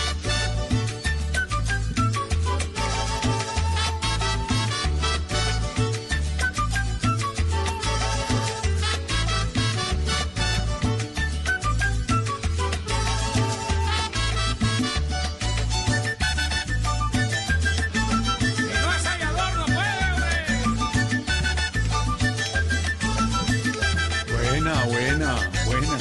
Hola, señor Paniagua, sigue el plan, porque el fútbol está vivo. Colombia-Senegal mañana a las 10:15. Buenos partidos que hemos visto. No me vaya a decir cuánto queda. No se me tire la vaina, que a mí me gusta asumir esto como que no tengo ni idea. Hoy cheque el de Polonia, Colombia-Polonia, bueno. Pero necesito que me digan cuándo va el de Grecia. Nunca he cantado un gol como el de Armero. Ese fue un golazo. No, y además el primero en 14 años. O sea, le voy a decir, además yo estaba ahí en Caracol, porque estaba trabajando ahí en esa época. Me pegué una abrazada con unos chinos del Gol Caracol ahí en digital. No, tengo un recuerdo fabuloso. Mientras nosotros trabajamos en las transmisiones arduamente, con el Gol Caracol, usted de los que se baja, le contamos a los oyentes, la plazoleta central del canal Caracol tiene una fuente. Usted de los que se baja a la fuente y de trabajo nada. No, me tocaba desde la oficina, lo veía desde la oficina, porque yo tenía que revisar que todas las señales digitales que estaban alrededor del partido no se cayeran. Yo cuando no me ha tocado transmitir, Juana Uribe me cita reuniones en minuto 22 del segundo tiempo. No, mentira. Eso no es nada, Jorge. ¿Sí? Ese día del partido, eso fue un fin de semana. Sí. Esta historia es de la vida real, y un día les voy a contar lo que pasó el día que Colombia, el día que lanzamos el documental ese de Rumbo al Mundial, ¿se acuerdan? Sí. Mi esposa me llama el día del partido de Colombia contra Grecia y me dice, oye, ¿qué está pasando? Y le digo, ¿por qué? Y me dice, porque estoy aquí en el Éxito y no hay nadie. Está delicioso hacer mercado hoy. Y le digo, pero es que tú qué haces por fuera de la casa, si es que está jugando Colombia partido del Mundial, primer partido, ¿qué te está pasando? Me dice, no, delicioso, ¿cuándo es el próximo partido? Porque tengo que ir a hacer unas compras a no sé dónde. Le digo, no, tú te vas para la casa y dejas a la gente que le tocó trabajar ver el partido, están ocupados. No pongas a los pobres trabajadores en eso. La reflexión a los que nos gusta el fútbol es, pensábamos que uno podía vivir sin fútbol y esto también nos ha enseñado que se puede, pero es difícil, ¿no?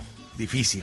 Pues más que se pueda vivir sin fútbol, es que le estamos dando tal vez más importancia de la que realmente merece. Y no solamente al fútbol, sino a los futbolistas, que se ganan un montón de billete, y la gente que hoy está poniendo el pecho no llega ni a la centésima parte de lo que ellos se ganan. Y de pronto ese orden de las prioridades que le damos, a qué le gastamos la plata, a qué le invertimos, eso es lo que tal vez toca pensar.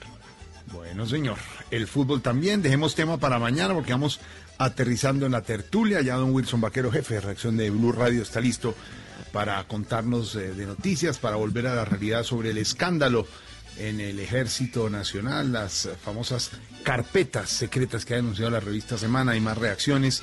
También hablaron los comandantes de las fuerzas militares y del ejército con Juan Roberto Vargas en Noticias Caracol. Ya lo tendremos en segundos, porque pues el mundo sigue girando y las cosas siguen pasando, y además siguen chuzando y siguen mirando y siguen oyendo. Lo que queremos es que nuestros oyentes nos oigan, pero a nosotros, una buena tardeada, con una buena música, con buenos temas, para encontrarnos mañana a las 5 de la tarde aquí en Blue.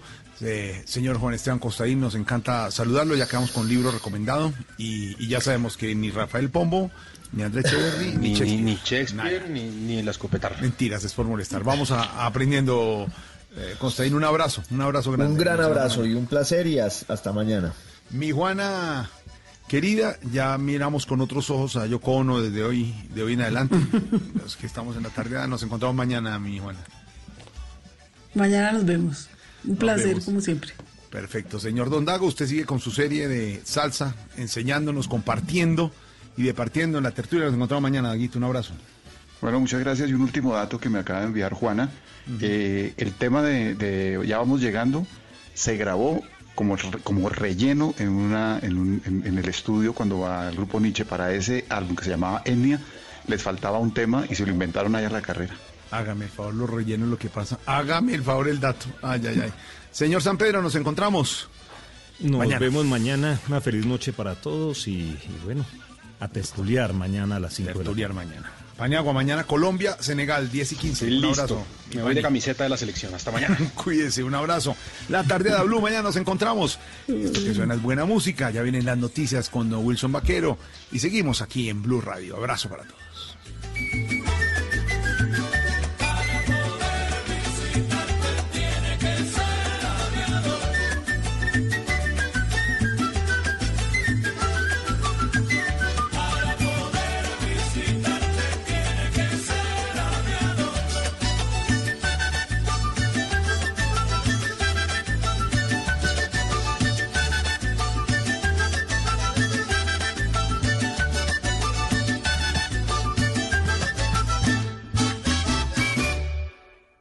Este domingo en Encuentros Blue, cómo se trabaja por los demás de manera inteligente y eficiente. Cuentoterapia, mandalas y música para sanar y mucho más en Encuentros Blue, para vivir bien. Por Blue Radio y bluradio.com. La nueva alternativa. Para conocer una historia hay que investigar, hablar con los protagonistas, buscar todos los datos y recorrer paso a paso sus detalles. Todo con la ayuda de Los Informantes. El programa de periodismo investigativo de Caracol Televisión llega a Blue Radio. Espérelo todos los domingos después de Encuentros Blue. Los Informantes por Blue Radio y bluradio.com. La nueva alternativa. Voces y sonidos de Colombia y el mundo en Blue Radio y bluradio.com, porque la verdad es de todos. 6:59, una muy rápida actualización de noticias porque hay informaciones importantes a esta hora. La primera tiene que ver con el escándalo del momento que sacude a las fuerzas militares, al ejército por seguimientos ilegales a 130 personas, entre periodistas, políticos, funcionarios y defensores de derechos humanos, además de sindicalistas. Se acaba de pronunciar el ministro de Defensa, Carlos Holmes Trujillo, que estaba liderando un consejo de seguridad en Tumaco.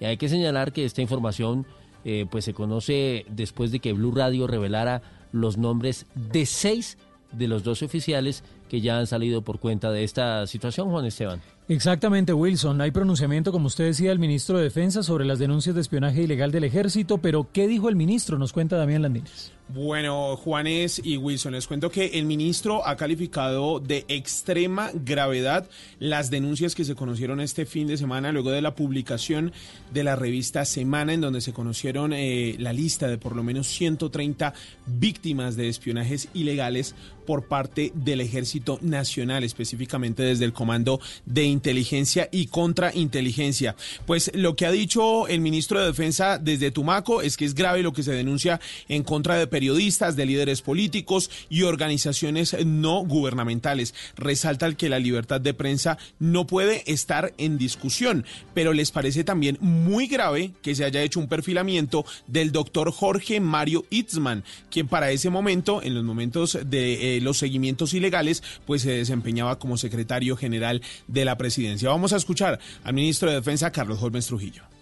Es de extrema gravedad que estas acciones hayan llegado hasta la Casa de Nariño o el mismo despacho del señor presidente de la República. Sea el momento para pedirles a los organismos de control, la Fiscalía General de la Nación y la Procuraduría General de la Nación, que se aplique toda la prontitud posible y el rigor necesario para conocer la totalidad de la verdad sobre estos hechos. Asimismo, Wilson, el ministro de Defensa, pues ha dicho que se va a comprometer a colaborar para que caiga todo el peso de la ley contra los responsables de esas acciones sin contemplaciones, y además advierte que no le va a temblar la mano, como no le ha temblado jamás, para tomar las decisiones a que haya lugar. Muy bien, y la otra noticia tiene que ver con el presidente Iván Duque, que terminó hace algunos minutos su acostumbrada intervención, el programa en el cual actualiza a los colombianos sobre las medidas de prevención y protección frente al coronavirus. ¿Qué dijo lo más importante, Estefanía Montaño? Wilson, pues le cuento, el gobierno nacional confirmó hoy que se dispararon las solicitudes de subsidios de empleo en las cajas de compensación con más de 450.000 solicitudes. También dijeron que a hoy se han entregado 44.000 subsidios, pero el ministro de Trabajo, Ángel Custodio Cabrera, aseguró que la próxima semana se entregarán 137.500 más. A propósito, el presidente Iván Duque dijo que iba a hacerle seguimiento a la visita programada del ministro de Salud, Fernando Ruiz, para mañana al departamento de Leticia, donde hoy se registraron 31 nuevos casos positivos de coronavirus. Escuchemos. A través de mecanismos virtuales para hacer seguimiento a la situación que se vive en la ciudad y que podamos darle mayor control epidemiológico y mayor respaldo a las autoridades. Pero los dejo con este testimonio de ayudarnos a... Estaremos muy pendientes de lo que suceda mañana con la visita del ministro de Salud, Fernando Ruiz, a esta complicada situación que vive el departamento de Leticia, Wilson.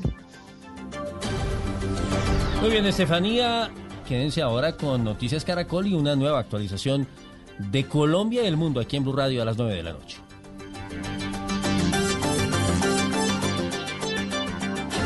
Padres con experiencia, padres nuevos, hijos únicos, con hermanos, abuelos que consienten, nietos que aprenden. Cada domingo vamos a construir un puente entre generaciones para que las familias crezcan y entre todos podamos cambiar el mundo. Generaciones Blue, un espacio del Blue Radio, con testimonios, guías, expertos e invitados que nos ayudarán a mejorar la vida en familia y las relaciones entre sus miembros. Generaciones Blue, este domingo a las 12 del día. Generaciones Blue, estamos cambiando el mundo de las familias colombianas por Blue Radio y bluradio.com. La nueva alternativa.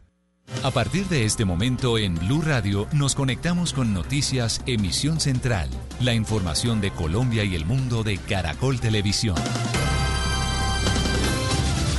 Hay procesos disciplinarios, penales, y en la medida en que vayan apareciendo nuevos hechos, nuevos indicios, que buscamos adelantarnos a ellos, habrá que seguir tomando las acciones. Vienen nuevas investigaciones, advirtieron los comandantes de las fuerzas militares y el ejército en entrevista exclusiva con Noticias Caracol. Aseguran estar poniendo hoy la cara porque su compromiso con el país es llegar hasta las últimas consecuencias. Acciones legales, eso anunciaron algunas de las personas que habrían sido víctimas de persecuciones e intercepciones.